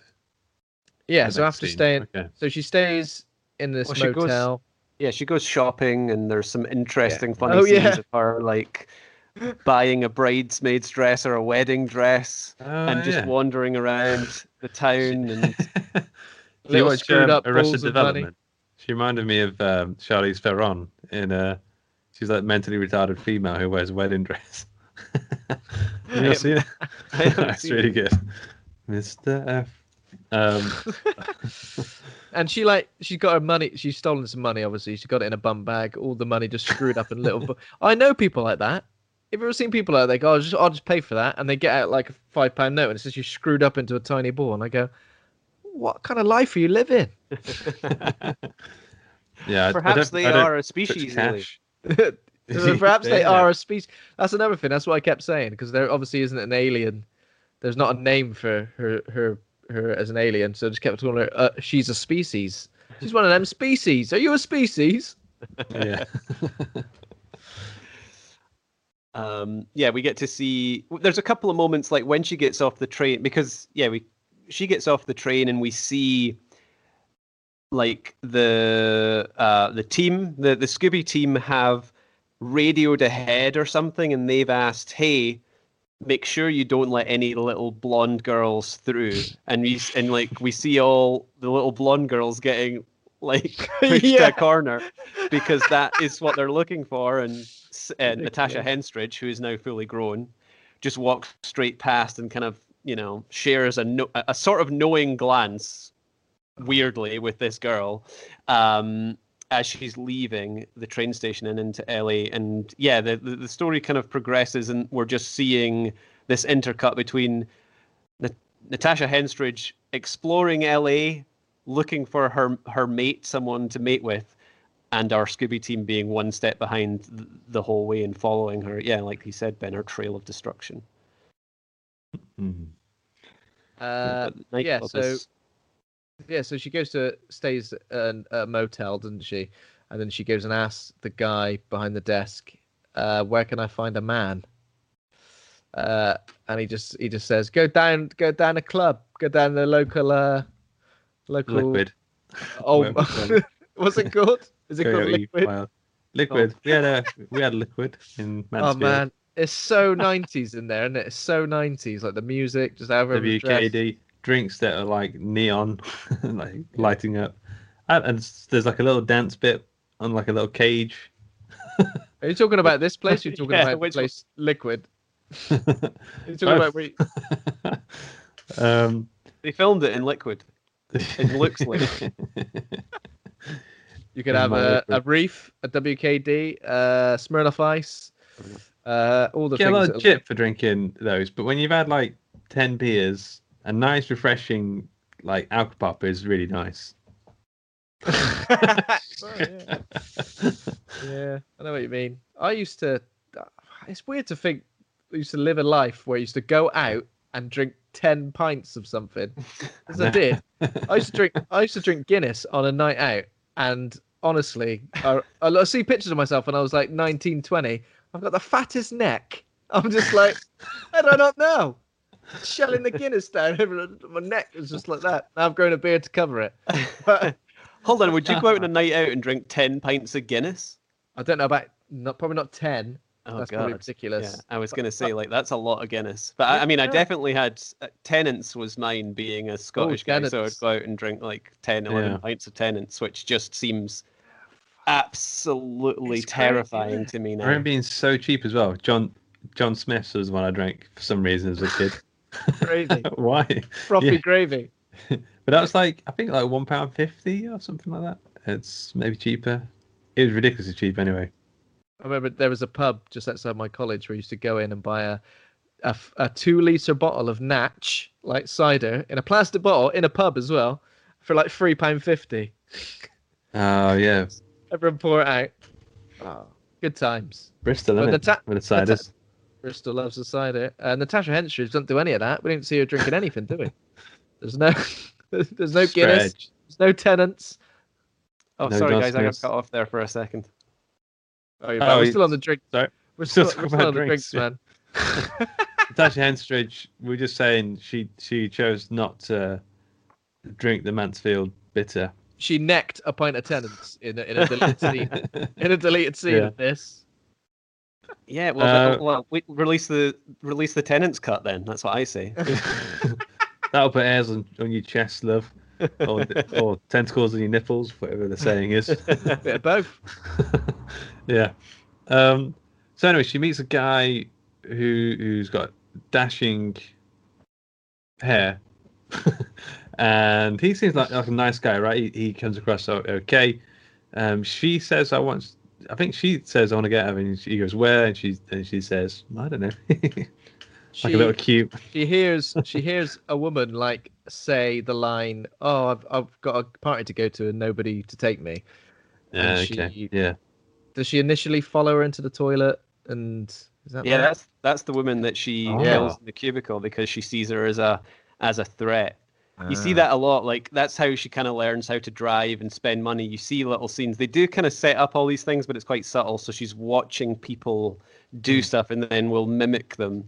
So yeah, she says exactly the same lines, but because that woman just beforehand in the bar sort of said that line, I've got a party to go to and no one to take me, to someone that Sil was eyeing up, like that's a threat. So she follows her into the toilets, eliminates that threat in a really, really gruesome way.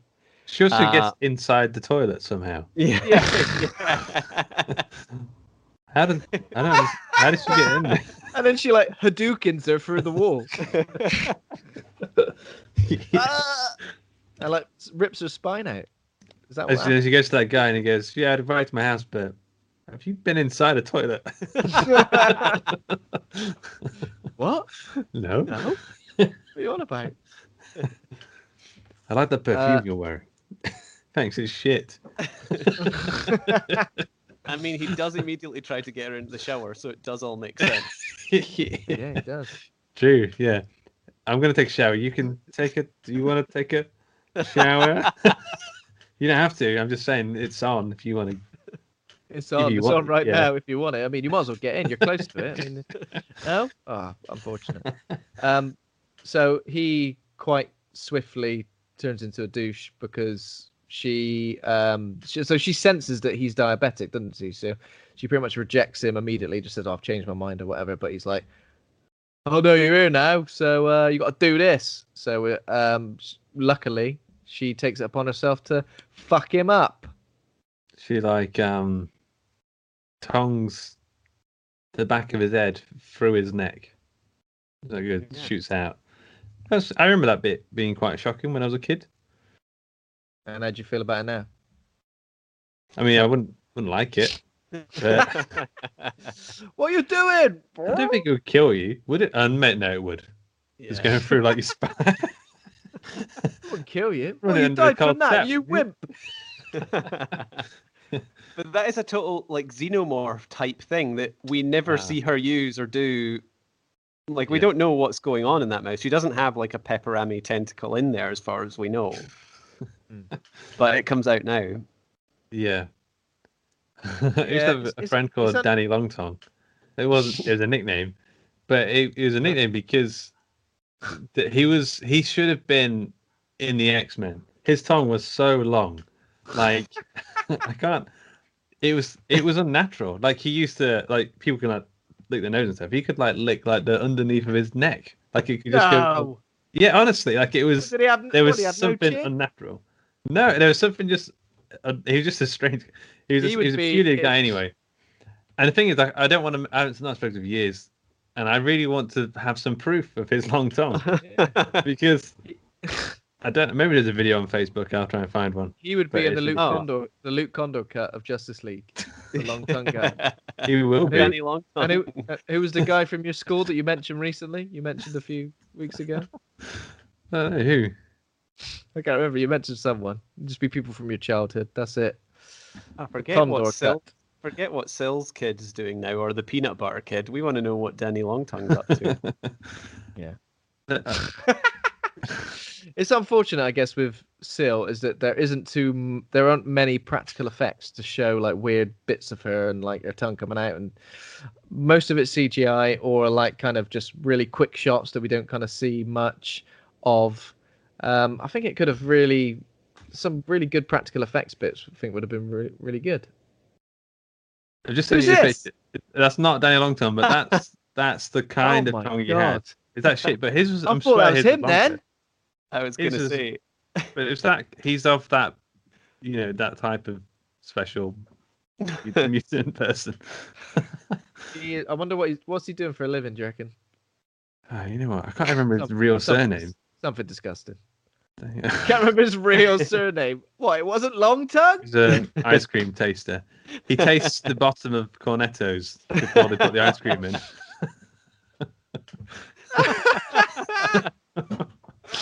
Is there chocolate in that? He pushes that little bit of chocolate into the tip of the cornetto. Yeah. He pushes. How'd you get that chocolate in the tip? Is it gravity? No, it's not gravity. Someone has to put those in themselves. Can I not just use my finger? Disgusting! Health and safety. Danny, pop that in, mate. Yeah. He was a really great guy, I've got to say. Brian. He's a great guy. And if he's listening right now, what would you say? Hey up. How's it going? What do you mean? What's your I had a favourite cornet the other week, mate. Cracking job. Great work. Great work. Yeah. I knew it was you. I don't think I'm looking through his pictures, and I don't think it's something he likes to show off because it is a bit strange. But there's nothing on Facebook. Oh. You just have to have a word for it. Okay, I will. Licks or it didn't happen. Come on. So she kills that dude, penetrates his skull, penetrates a would-be rapist's skull.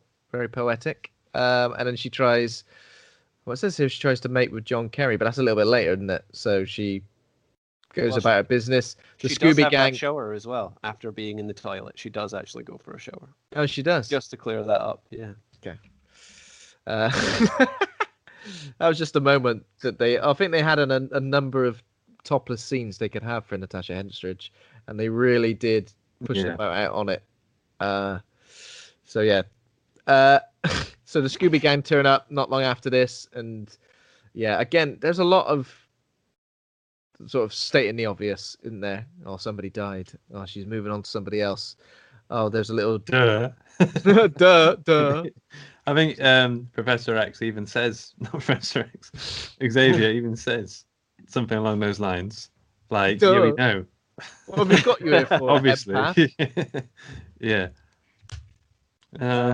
And then she moves on pretty quickly. It says the car accident bit next, so I'm sure they're missing something, but doesn't Marge? Doesn't Marg get attacked by a squirrel? Yes, but that's not yet. That's not yet. Okay. No. All right. Okay. That's after. Did you not think? I was like, squirrels don't do that. Squirrels have never done that. No. That's what squirrels do. Fucking hell. Someone had like a toy squirrel on set that day, and they were just like, "Got to put this in the film, mate. Go get it in." They were pranking everyone behind the scenes, and they were like, "Oh, we've got to put this in." It's a great jump scare. Yeah. So yeah, something happens later where she's just walking around in the middle of the day, and she gets like run over. Is it her fault, or is it the guy's? Is it the guy driving fault? I don't like this.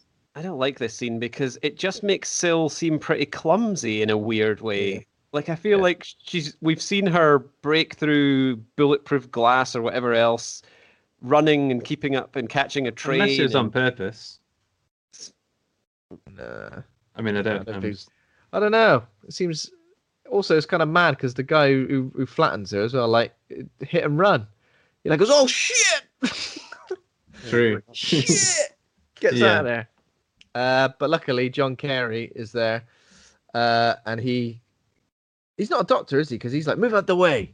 I thought he was going to go, I'm a doctor. Move out the way. Yeah. I'm a man, and I'm going to see if she's okay. She's not okay. So she gets taken to hospital. They're like, "Oh, she got insurance." John Carey's just like, "Stick it on my credit card." We're like, first of all, we don't know how much this is going to cost. Second of all, it's in the US. It's going to be like 50 grand. Yeah, but luckily he picked up a self-healing woman. Most people are self-healing. Yeah. To some degree. Yeah. Yeah. Did you recognize the woman who was working in the hospital, the one who got the credit card? Because I recognized her. I couldn't quite put my finger on it, and then I had a little Google. She is I was going to say, is she sort of like is she a not a psychiatrist? What's Forrest Whitaker again? What's the word? Empath, yeah. She's kind of like an empath, the one from Jeepers Creepers, the one who saw the monster, and she kind of tells the characters about that. Yeah. Remember the woman, she turns up at the police station later on as well. And she's dies. got sort of connection with the... I think she dies as well, yeah. But there we go. That's a nice little... Interesting. Yeah. Nice little She's been role typecast as a person in horror movies. Yeah. As an actor. Been typecast as an actor again, haven't you? Yeah. So she's in hospital. The doctor's there. And he's like, "Oh yeah, back's all fucked up. Let's swap that out for another one." And he's like laying it on thick about how bad it's going to be. He's like, "That guy's dropped his credit card off." "Yeah, it's bad, mate." It's like he just goes like this. You go, "You dropped your credit card." He goes, "Yeah." What? What's wrong with it? Yeah. And then the back heals itself. I mean, this looks like it's like a smudge on her back that's kind of clearing away. It's like in Photoshop when you clone stamp something and you're smudging it all back into place. Yep. And then she gets up and goes to find Carey Berry. And yeah, but then she's just like, he's like, "Oh my god, you're all right," and she's like, "Yeah, I'm all right." Yeah. And he's like, "Well, what happened?" She was like, "Nothing. Like, let's go. Hop on, I'll give you a piggyback out. Let's go. Let's get out of here." Yeah. So yeah, they're back at his house. They have a weird, awkward pose for a photo, which I'm like, I mean, if I just met anybody, I don't know if I'd want to pose for a photo. Let alone if I was a alien hybrid woman who didn't know what a flash was. But alien. Yeah. Yeah, and obviously they're trying to portray him like, look, here's another potential mate, but he's kind of like completely the opposite to the other guy she tried it on with. And it's almost like she's trying to be a bit forceful in this way based on what she learned from that guy, where she's like, right, okay, I need to be a bit forward and forceful. This is obviously what humans like. But obviously Carey is being a gentleman. He doesn't like his he doesn't like his Speedos taken off in the hot tub. He's a never nude. You should never take his. He's never taken those pants off. Wow. Yeah. She rips them off. And then our guys somehow find. Oh, I think they speak to the club owners. No, how did they find? Oh, they get speak to the doctors, and because he left the credit card, they now know where to go. So we actually get these two things. These two storylines are finally kind of converging now on the same. Yeah, the same just be point. like, we don't need you anymore, empath, because we've just done all our detective work without you. And he's gone. Yeah. Oh, suppose I'll head on home then. See you later. No, they still need him. Yeah. At this point, it gets a bit annoying because, like, not Jim Carrey. What's his name? John Carey. John Carey. His phone's ringing, and she's like, "No, don't." Whoa. Steady on, Luke. Jesus. Excuse me. His phone's ringing, but Sill's like, "No, don't go. Stay in the hot tub with me."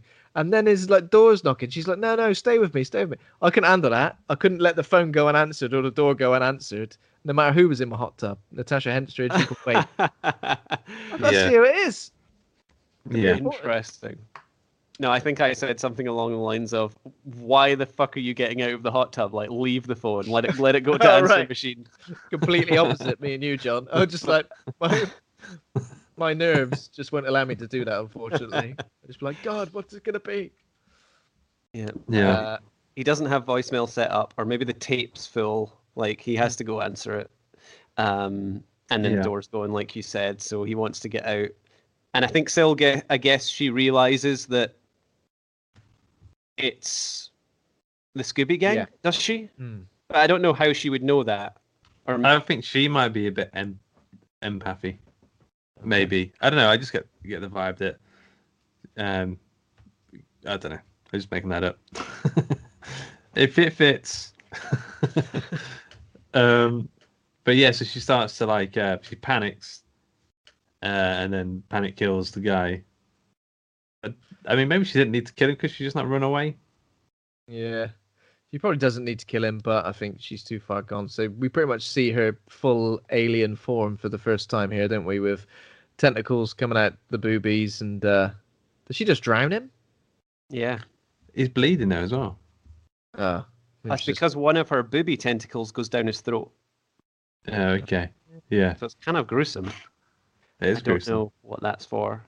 The gruesome twosome. That's a nickname for there's quite a lot. Obviously, like we mentioned, or I got cut off a little bit, so I didn't hear what you guys said about H.R. Giger or Geiger, or however you want to pronounce it, designing the Sill creature. But, obviously he famously designed the Xenomorph as well. And there's a couple of little like nods to it because, we've got the Xenomorph like appendage in the mouth that goes through the back of the bad guy's head, and the fact that her nipple kind of goes down his throat is not too dissimilar to a face hugger type thing going on. So, even though it's not laying anything. But yeah, it's kind of gruesome. And I think that's where the blood came from, because I had exactly the same thought as you, Luke, when they come in a little bit, where Sill is scarpered. It's like, oh, where did all this blood come from? But they make absolutely no attempt to see if he's all right. I mean, I know he's face down in a pool and there's blood, but surely whatever you do when you find a body is try and see if they're dead or like, because he could have been like that for 10 seconds before they arrived. Yeah. And they go, quick, get him out, but they just go, too late for you. It's over. You're finished. Yeah. This is the point where Natasha Henstridge, I think she's looking through a hole in the fence, I believe. Yeah. And then there's a squirrel that attacks Marge. Yeah. Okay. Yeah. While they are checking the jacuzzi water for signs of semen. You see any? How? I mean, I don't know how. No, there's absolutely none in there. Not a sausage. How like what's it? Criminology. What am I thinking of? Like evidence and stuff. I don't know how long it takes. Can you do it really that quick? Forensics. Just Yeah. Forensics. I can't think of words tonight. Just get the filter. Forensics. Can you do it that quick though? Just like get a bit of water and go, has that got sperm in it? No. How salty is it? They've got the guy with the long tongue there, ready to. Maybe there's that stuff in water, in pool water, that turns a certain colour if you pee in it. Maybe they have something like that for semen. Pop that in. It's just a really weird test to need to do. Do you know what I mean? Like someone's just been murdered. I know they think Syl's trying to procreate, but initially you turn up, don't even check to see if the guy's dead or not, and then go, check that water for spunk, will you? Fucking hell, come on. Oh, but that reminds me actually, because Michael Madsen does have a great joke, a great gag line in this scene when they're talking about trying to find the semen in it, and he says something like, "Maybe she took it with her," and I thought that was a good laugh out loud moment. Yeah, that's pretty good. Yeah. He said it, and then he looked round for a reaction. No one laughed. Maybe she took it with her, huh? In a little pot.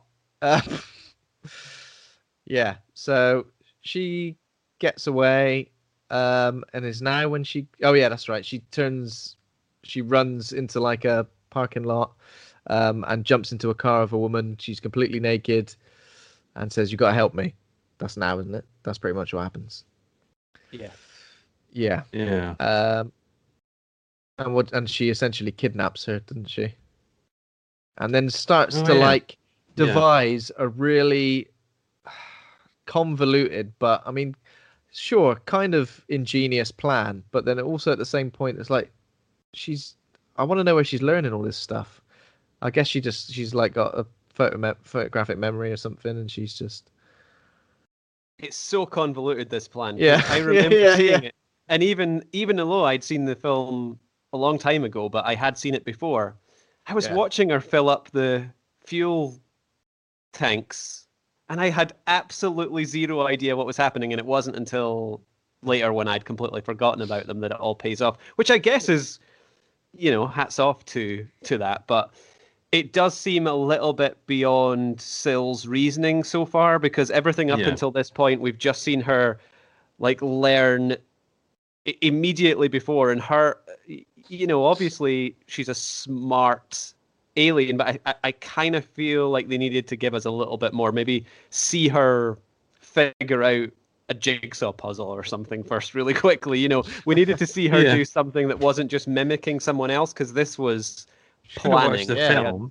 This could have watched the film where someone did the exact thing, and then she was like, do that. Well, because it seems like she's kind of got one thing on her mind, which is stop at nothing to procreate, stop at nothing to mate.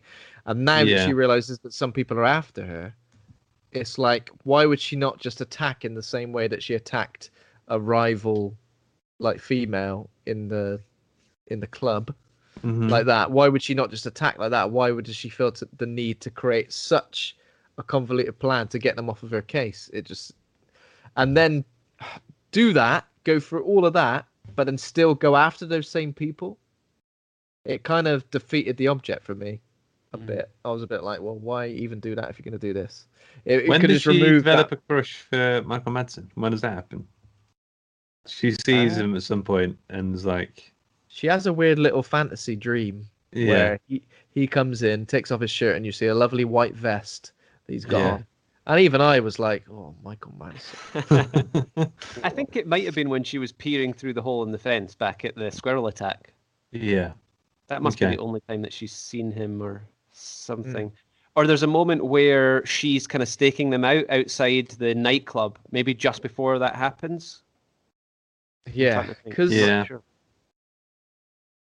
so obviously she develops this plan where she's got big bottles of gasoline. She goes and finds some, what is it, like a power station? Power grid thing? Yeah. And then she's got a woman that she's kidnapped now, and she's going to try to essentially, fake her own death. There's no guarantee that it would blow up, right? I mean... how does she know how all this stuff works? It is confusing, isn't it? Yeah. What's she been watching? Fast and the Furious movies. Yeah. How does she know how to drive? Well, it's automatics over there, isn't it, I guess. It's a bit easier. So why did the Scooby Gang decide to go back to the club, considering it's like been a couple of nights since then? What makes them think? Well, I don't think they even want to. But Xavier's like, okay, I've got you. I just want to go back. People I want loved it there. It was absolutely banging. It's absolutely banging in there. Banging, mate. So I think we get. Oh wait, so is this before the car? This is after the car.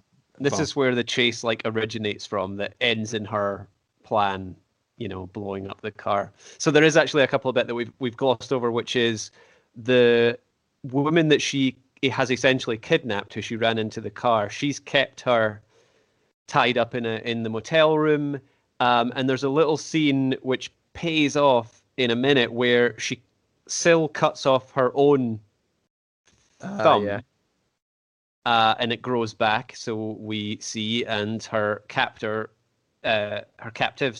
sees that she's an alien, and then she also cuts off the thumb. Oh, hold on. Why does she cut off the thumb of the woman? It doesn't make any sense, does it? So because she leaves the of course she cuts off the thumb. Sorry, it makes sense. Oh, okay, yeah. She cuts off the woman's thumb that she's kidnapped, and then that woman is hidden in the car when the chase happens, and she leaves her own thumb, which has her own DNA, blah blah blah, it's somewhere in like the glove compartment or in a pocket in the car. So that later, when the Scooby team come along, it's really convoluted because they could easily have tested the body, but just luckily they find this tiny thumb in the burnt-out wreckage of the car. I didn't even think of that. That is safe. They test it with their speedy semen forensics team, and they go, "Yep, that's Sil. So therefore, the burnt body must be Sil too." Even though it would be so much easier just to test the body. And they just say, "Oh, the thumb." I think Alfred Molina's the only one who said, "Oh, she could have jumped out of the car and caught her thumb in the door." She was jumping out. It's so silly. Yeah. So I think at this point, go on. Sorry. Sorry. As far as Scooby Team are concerned, is all I was going to say. Sil is now dead, and job is over. Everyone's happy, so they can go back to the hotel and enjoy a few Long Island iced teas. Yeah, I think so. Ben Kingsley even says, "Congratulations, everybody. Job well done." I was like, none of these guys have done anything. None of you guys have done anything. Oh, no, really. If anything, you've made Ben Kingsley's life just way harder. Yeah. So they go back. That's a good point. They have no agency really in the story at all, do they? What have they done? Like nothing. There's too many of them. Absolutely nothing. It's too many cooks. I mean, Marge did change the camera in the in the microscope. We didn't mention that, yeah. Ben Kingsley basically willing to just let them die. That's true, actually. That's the scene when the mold grows out of the petri dish. I remember that scene being quite scary when I was a kid. It also raises a couple of questions, that scene as well, because basically they're in. Now I can't remember what victim. I guess maybe it was after the first victim. Honestly, I can't remember where that exactly falls in the timeline. But Marge suggests that they just bring about the alien DNA alone without any human DNA to muddy the water so they know what they're dealing with. And Ben Kingsley's like, "Oh yeah, good idea. We never thought about that." And it just seems so weird that they would go straight to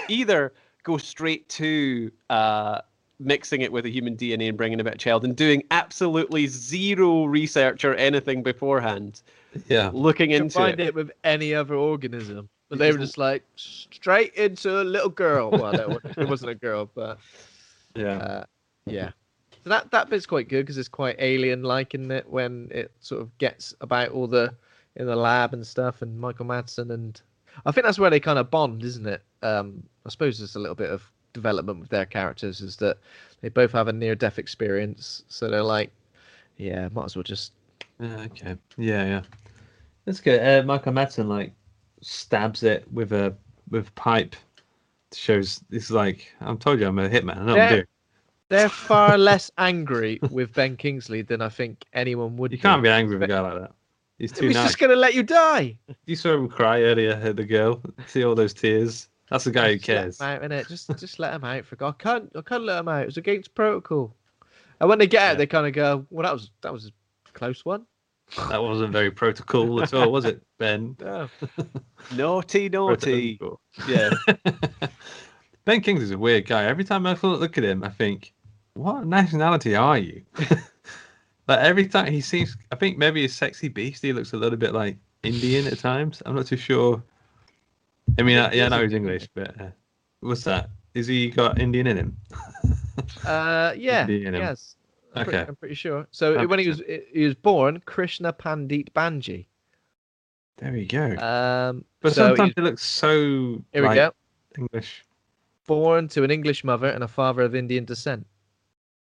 There It would you have been weird just getting an English white guy to play Gandhi, right? Yeah, I think that would have been. He would have Yeah. got cancelled for that for sure. It would have been grossly inappropriate, but give him an Oscar. Did he win an Oscar for that? Am I just throwing Oscars at people? I think he did. He definitely got nominated. So, so he won Academy Award for Best Actor. Yeah, well done, mate. I like him. I've liked just about everything in it. Have you ever seen Lucky Number 11? Yeah. Yep. I always really like that film, and I don't hear anyone talk about it at all. It's been a long time. Josh Hartnett. Yeah, Josh Hartnett in it. I've not seen that Who for a was long time. Wasn't the director? I can't remember who directed that movie, but he did something else immediately before it that was like a really big hit, didn't he? Or have I got that mixed up? I don't remember. 2006. Paul McGeegan. I feel like it was the follow-up to McGeegan. something. He's also done. I was about to say he's done the Victor Frankenstein movie with Daniel Radcliffe and James McAvoy. Oh, Gangster. Okay, Yes. Gangster number one. Gangster Acid one, House. yeah. Wicker Park with Josh Hartnett. I don't think I've ever seen that. This is weird. I don't think I've seen any of these. I think I've seen Victor Frankenstein, which is kind of a weird movie. I've not seen that. Yeah, Lucky Number 11. I've got a soft spot for. I'd be up for watching that again at some point. Yeah, definitely. Bruce Willis in it as well, right? Yeah, plays the hitman. I think Paul McGeegan's got a thing for hitmen. Yeah. Clearly. Okay. So where are we at? We're back at the hotel now. So everyone's celebrating.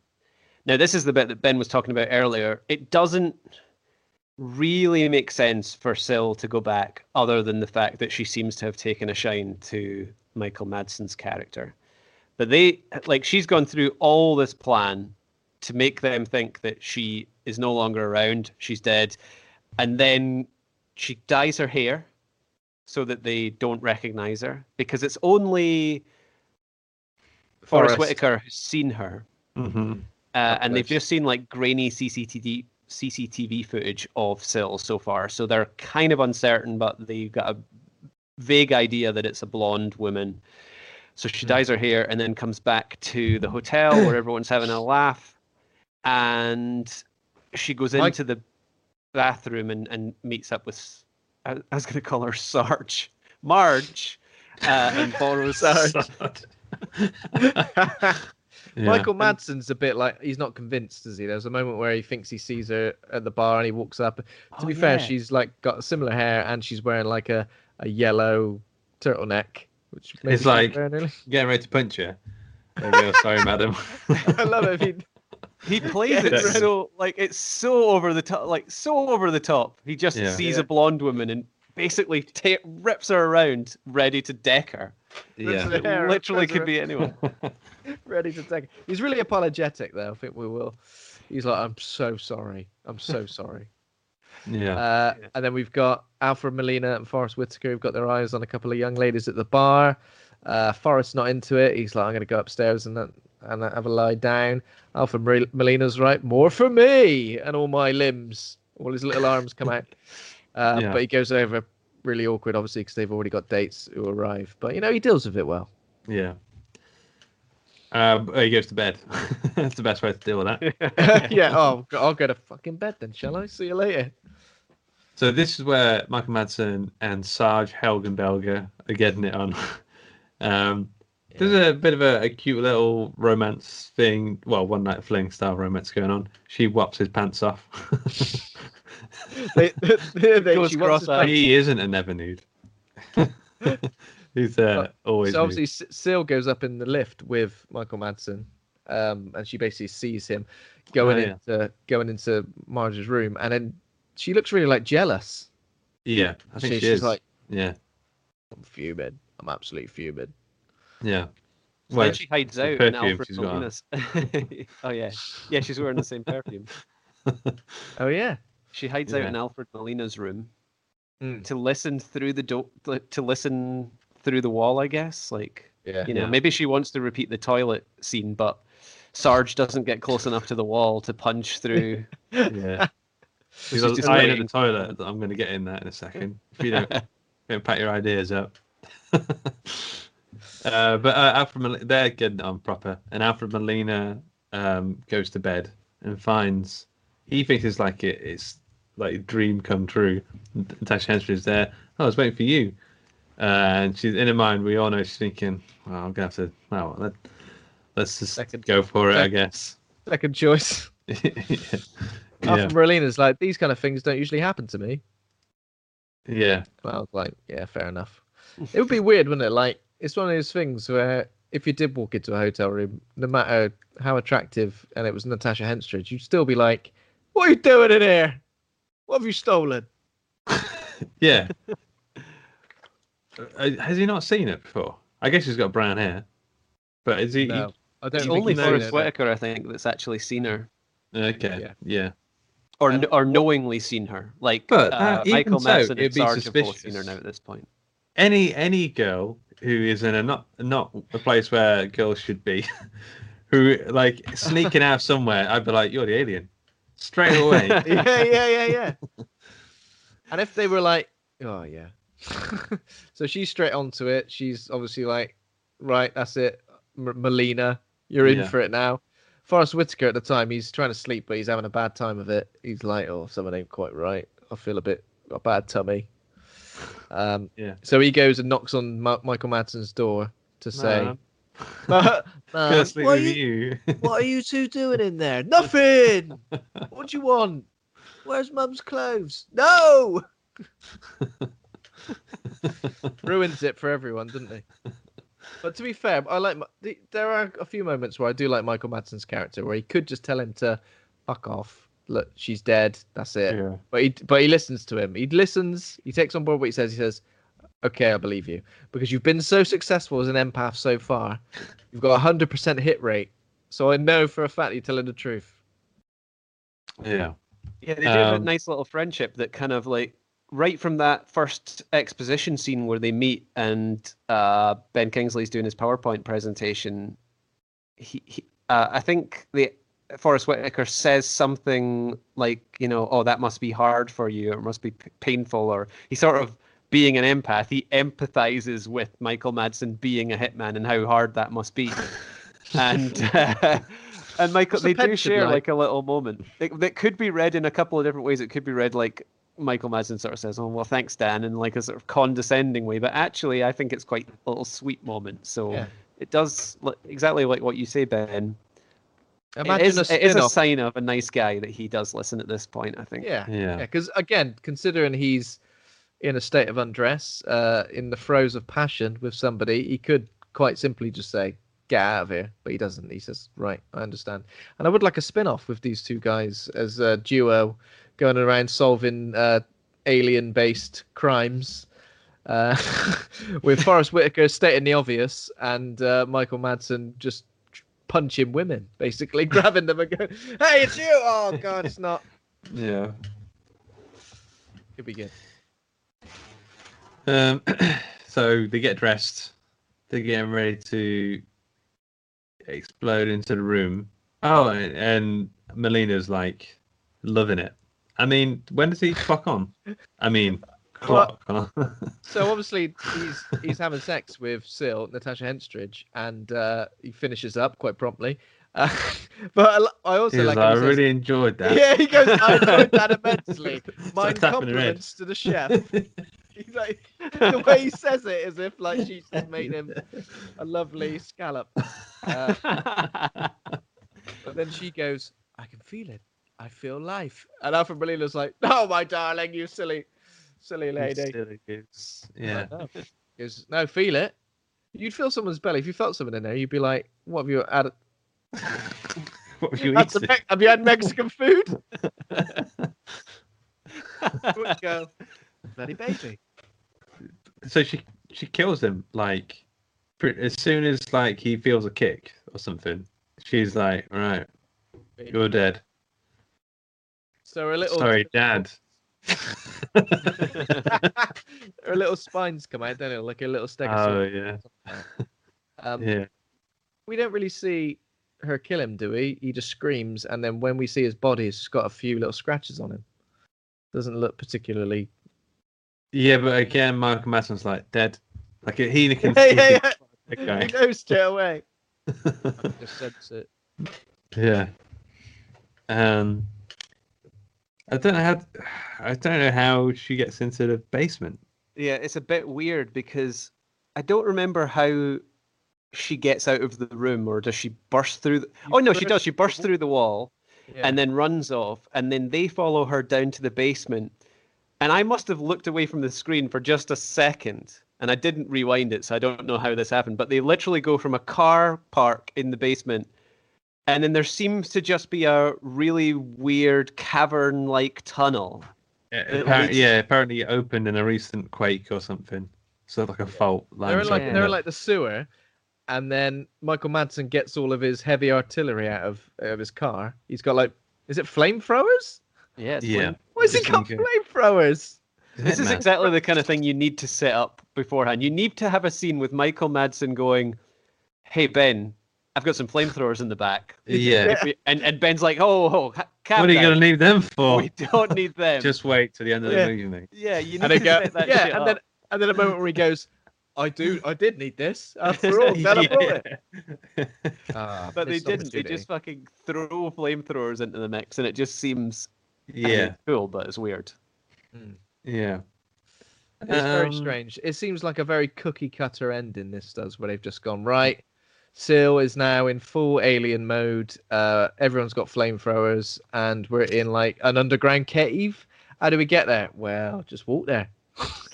It's like maybe because go ahead.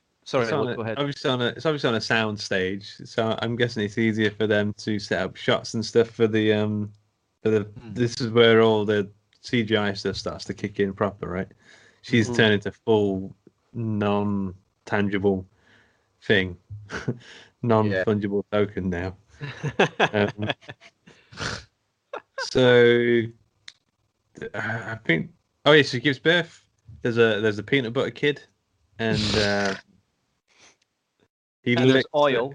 Eats an oil. The peanut butter kid eats a rat in one go. Like it just goes like it's like a I cartoon. didn't like that. I was like freaked out by that because the kid's face goes so really strange, and the tongue comes out and eats the rat. I was a bit freaked out by that. It just looked a bit odd. There's a bit where it cuts away from the kid and then back to him. It's obviously CGI now, and his arm's like twice as long. Yeah, like no reason. I don't know why his arms are so long. So he's a kid who looks about what, 4 possibly at this point, 4-year-old kid.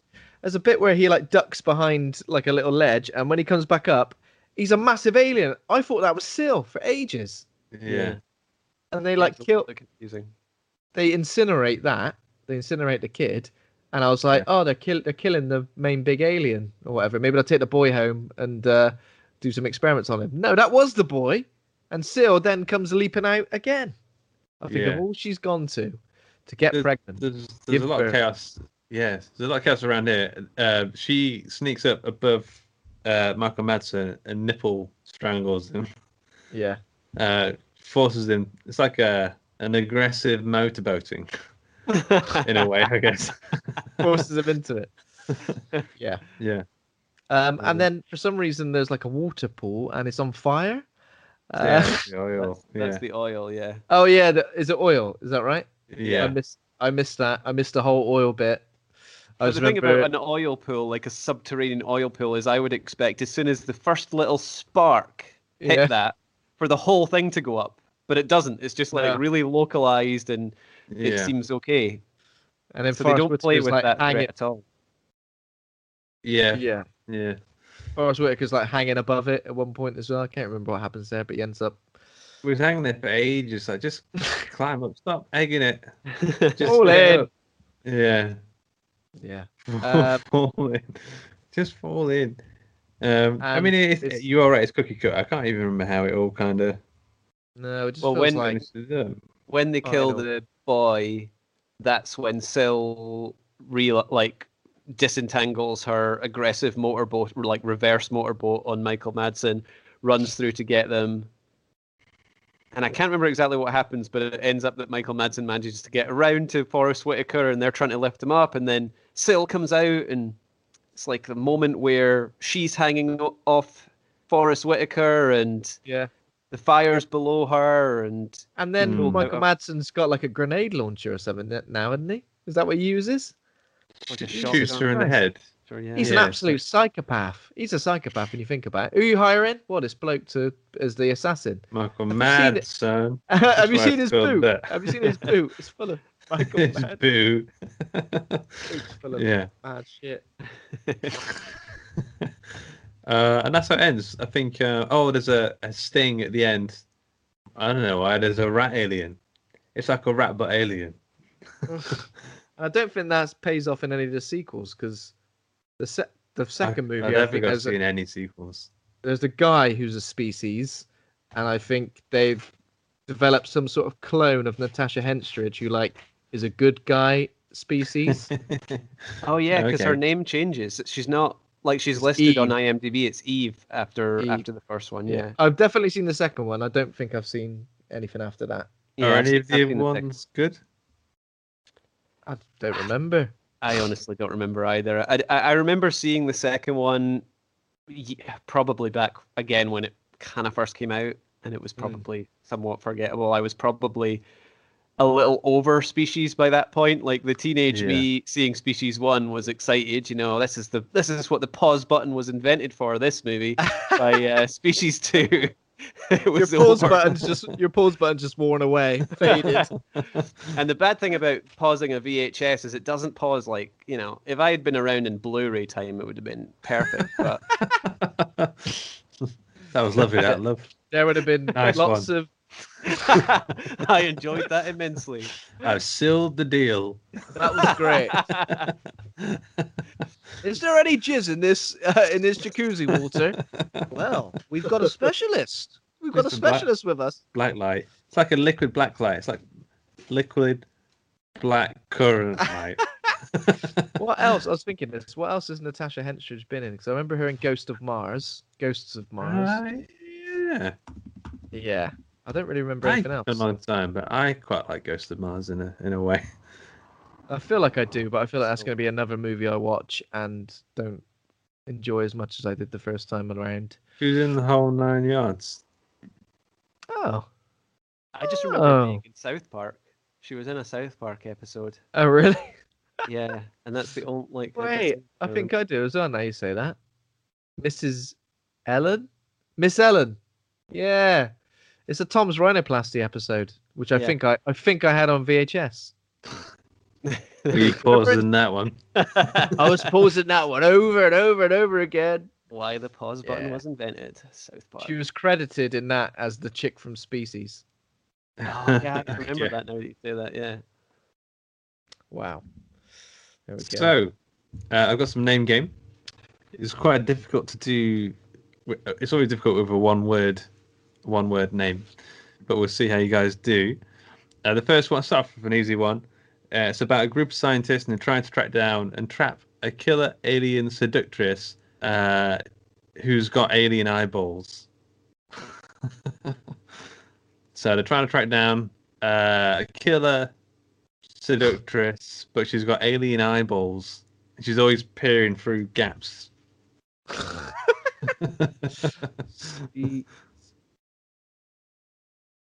Peakies, yeah. Oh, that was quite good. It's better than the one I've actually got. Oh. Pisces. Close. Pisces. sees. She sees. Fucking hell. Mother of God. This one, just go with it. A group of scientists try to track down and trap a killer alien seductress before she successfully develops a theory for her upcoming university degree. Oh, feces. Yeah. Feces. Yeah. Close enough. Yeah. Feces. Similarly, this one's about Yeah. a group of scientists trying to track down and trap a killer alien seductress before she successfully goes to the toilet. Feces. Poo. Successfully goes. This next one is okay. Well done. The next one is like a group of scientists who try to track down and trap a killer alien seductress who seducts people by putting on a really nice pair of glasses. This one doesn't rhyme, but is very similar to the word species. Speckies. Speckies. I'm always like a couple of letters off. Speckies. Another one's about a group of scientists who try to track down and trap a killer alien seductress before she successfully applies for a loan for a fancy Japanese car. You enjoyed that one. Loan for a Japanese car. Yeah. She's trying to buy a car, basically. Has it got anything to do with Japanese? Japanese cars. I can't even think. Hyundai. Is that Japanese? I don't know. Maybe. Yeah. I don't know the answers to that one, Luke. No, I don't Yeah, know this tell one me. either. Mitsubishis. And this last one Yes. is about a group of scientists who try to track down and trap a killer alien seductress who seducts people by turning herself into a soft French topping for crackers. Cream cheesies. Oh, close. She turns herself into a soft French topping for crackers. Oh, French. Cheesies. Is that what you said? Is that it? Mhm. Cheeses. Cheeses? Close. Very close, but not quite. The French bit is soft French topping. Please give me the answer. Yeah. Brie cheese. What?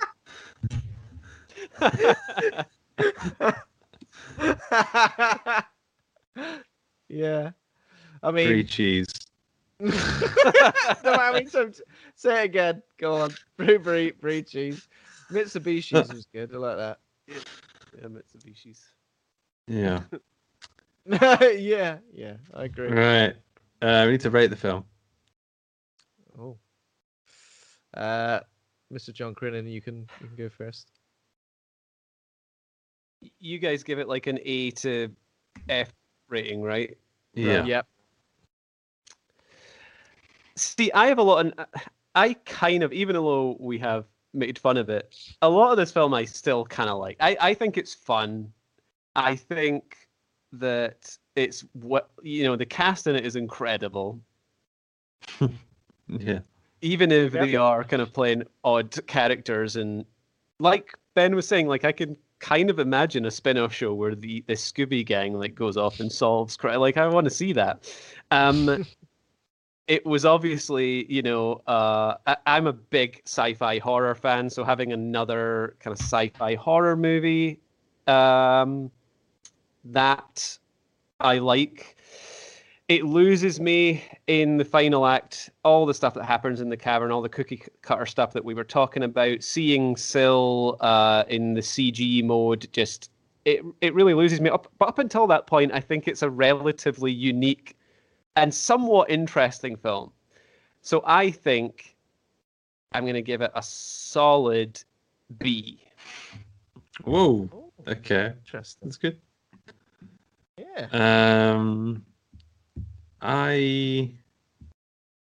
I don't know. I had high hopes because I remember really enjoying it as a kid. Thinking I thought it'd be much scarier than it is.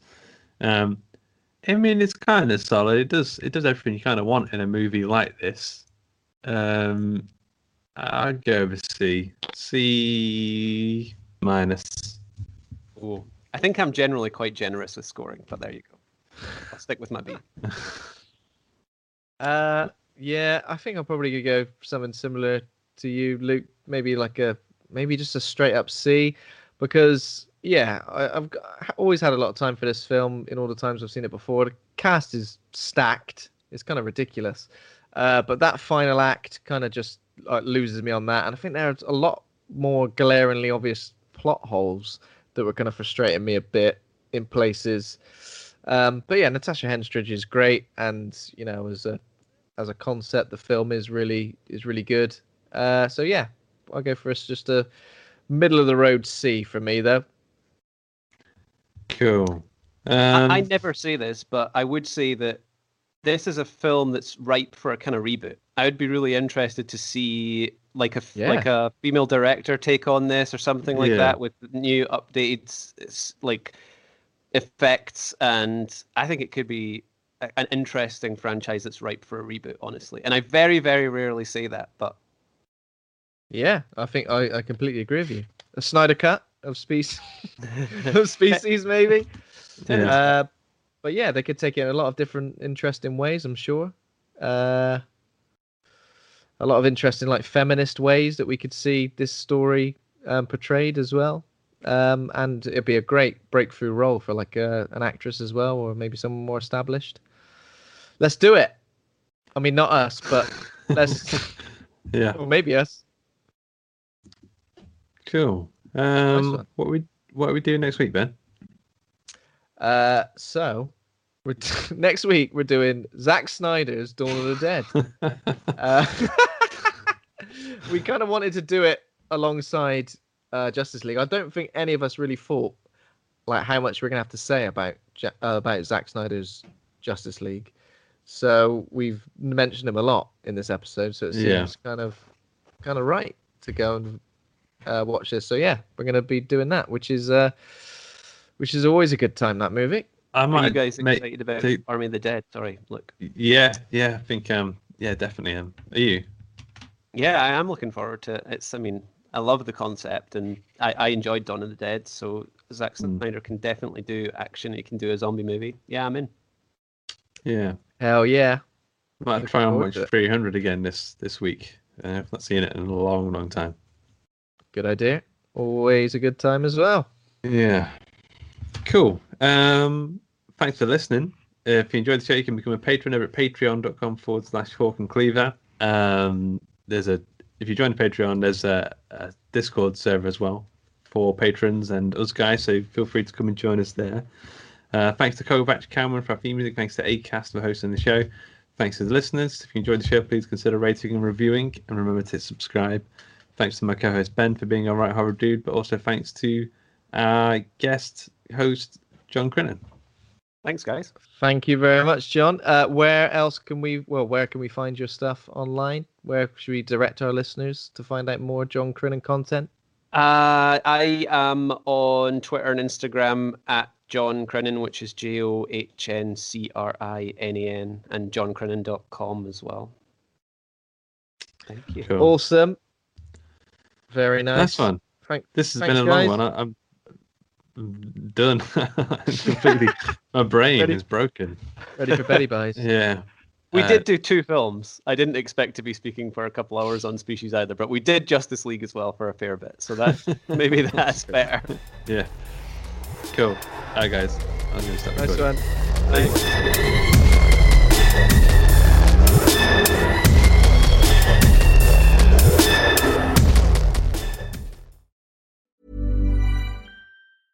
Hey, it's Paige DeSorbo from Giggly Squad. High quality fashion without the price tag. Say hello to Quince. I'm snagging high-end essentials like cozy cashmere sweaters, sleek leather jackets, fine jewelry, and so much more. With Quince being 50 to 80% less than similar brands.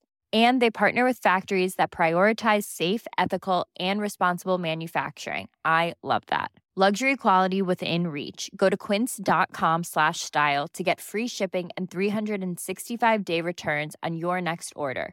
Quince.com/style. When you make decisions for your company, you look for the no-brainers. And if you have a lot of mailing to do, Stamps.com is the ultimate no-brainer. It streamlines your processes to make your business more efficient, which makes you less busy. Mail checks, invoices, legal documents, and everything you need to keep your business running with Stamps.com. Seamlessly connect with every major marketplace and shopping cart. Schedule package pickups and see your cheapest and fastest shipping options from different carriers, with rates up to 89% off USPS and UPS rates. And with the Stamps.com mobile app, you can take care of mailing and shipping wherever you are. Make the same no-brainer decision as over 1 million other businesses with Stamps.com. Sign up with code PROGRAM for a 4-week trial, plus free postage and a free digital scale. No long-term commitments or contracts. That's Stamps.com. Code PROGRAM.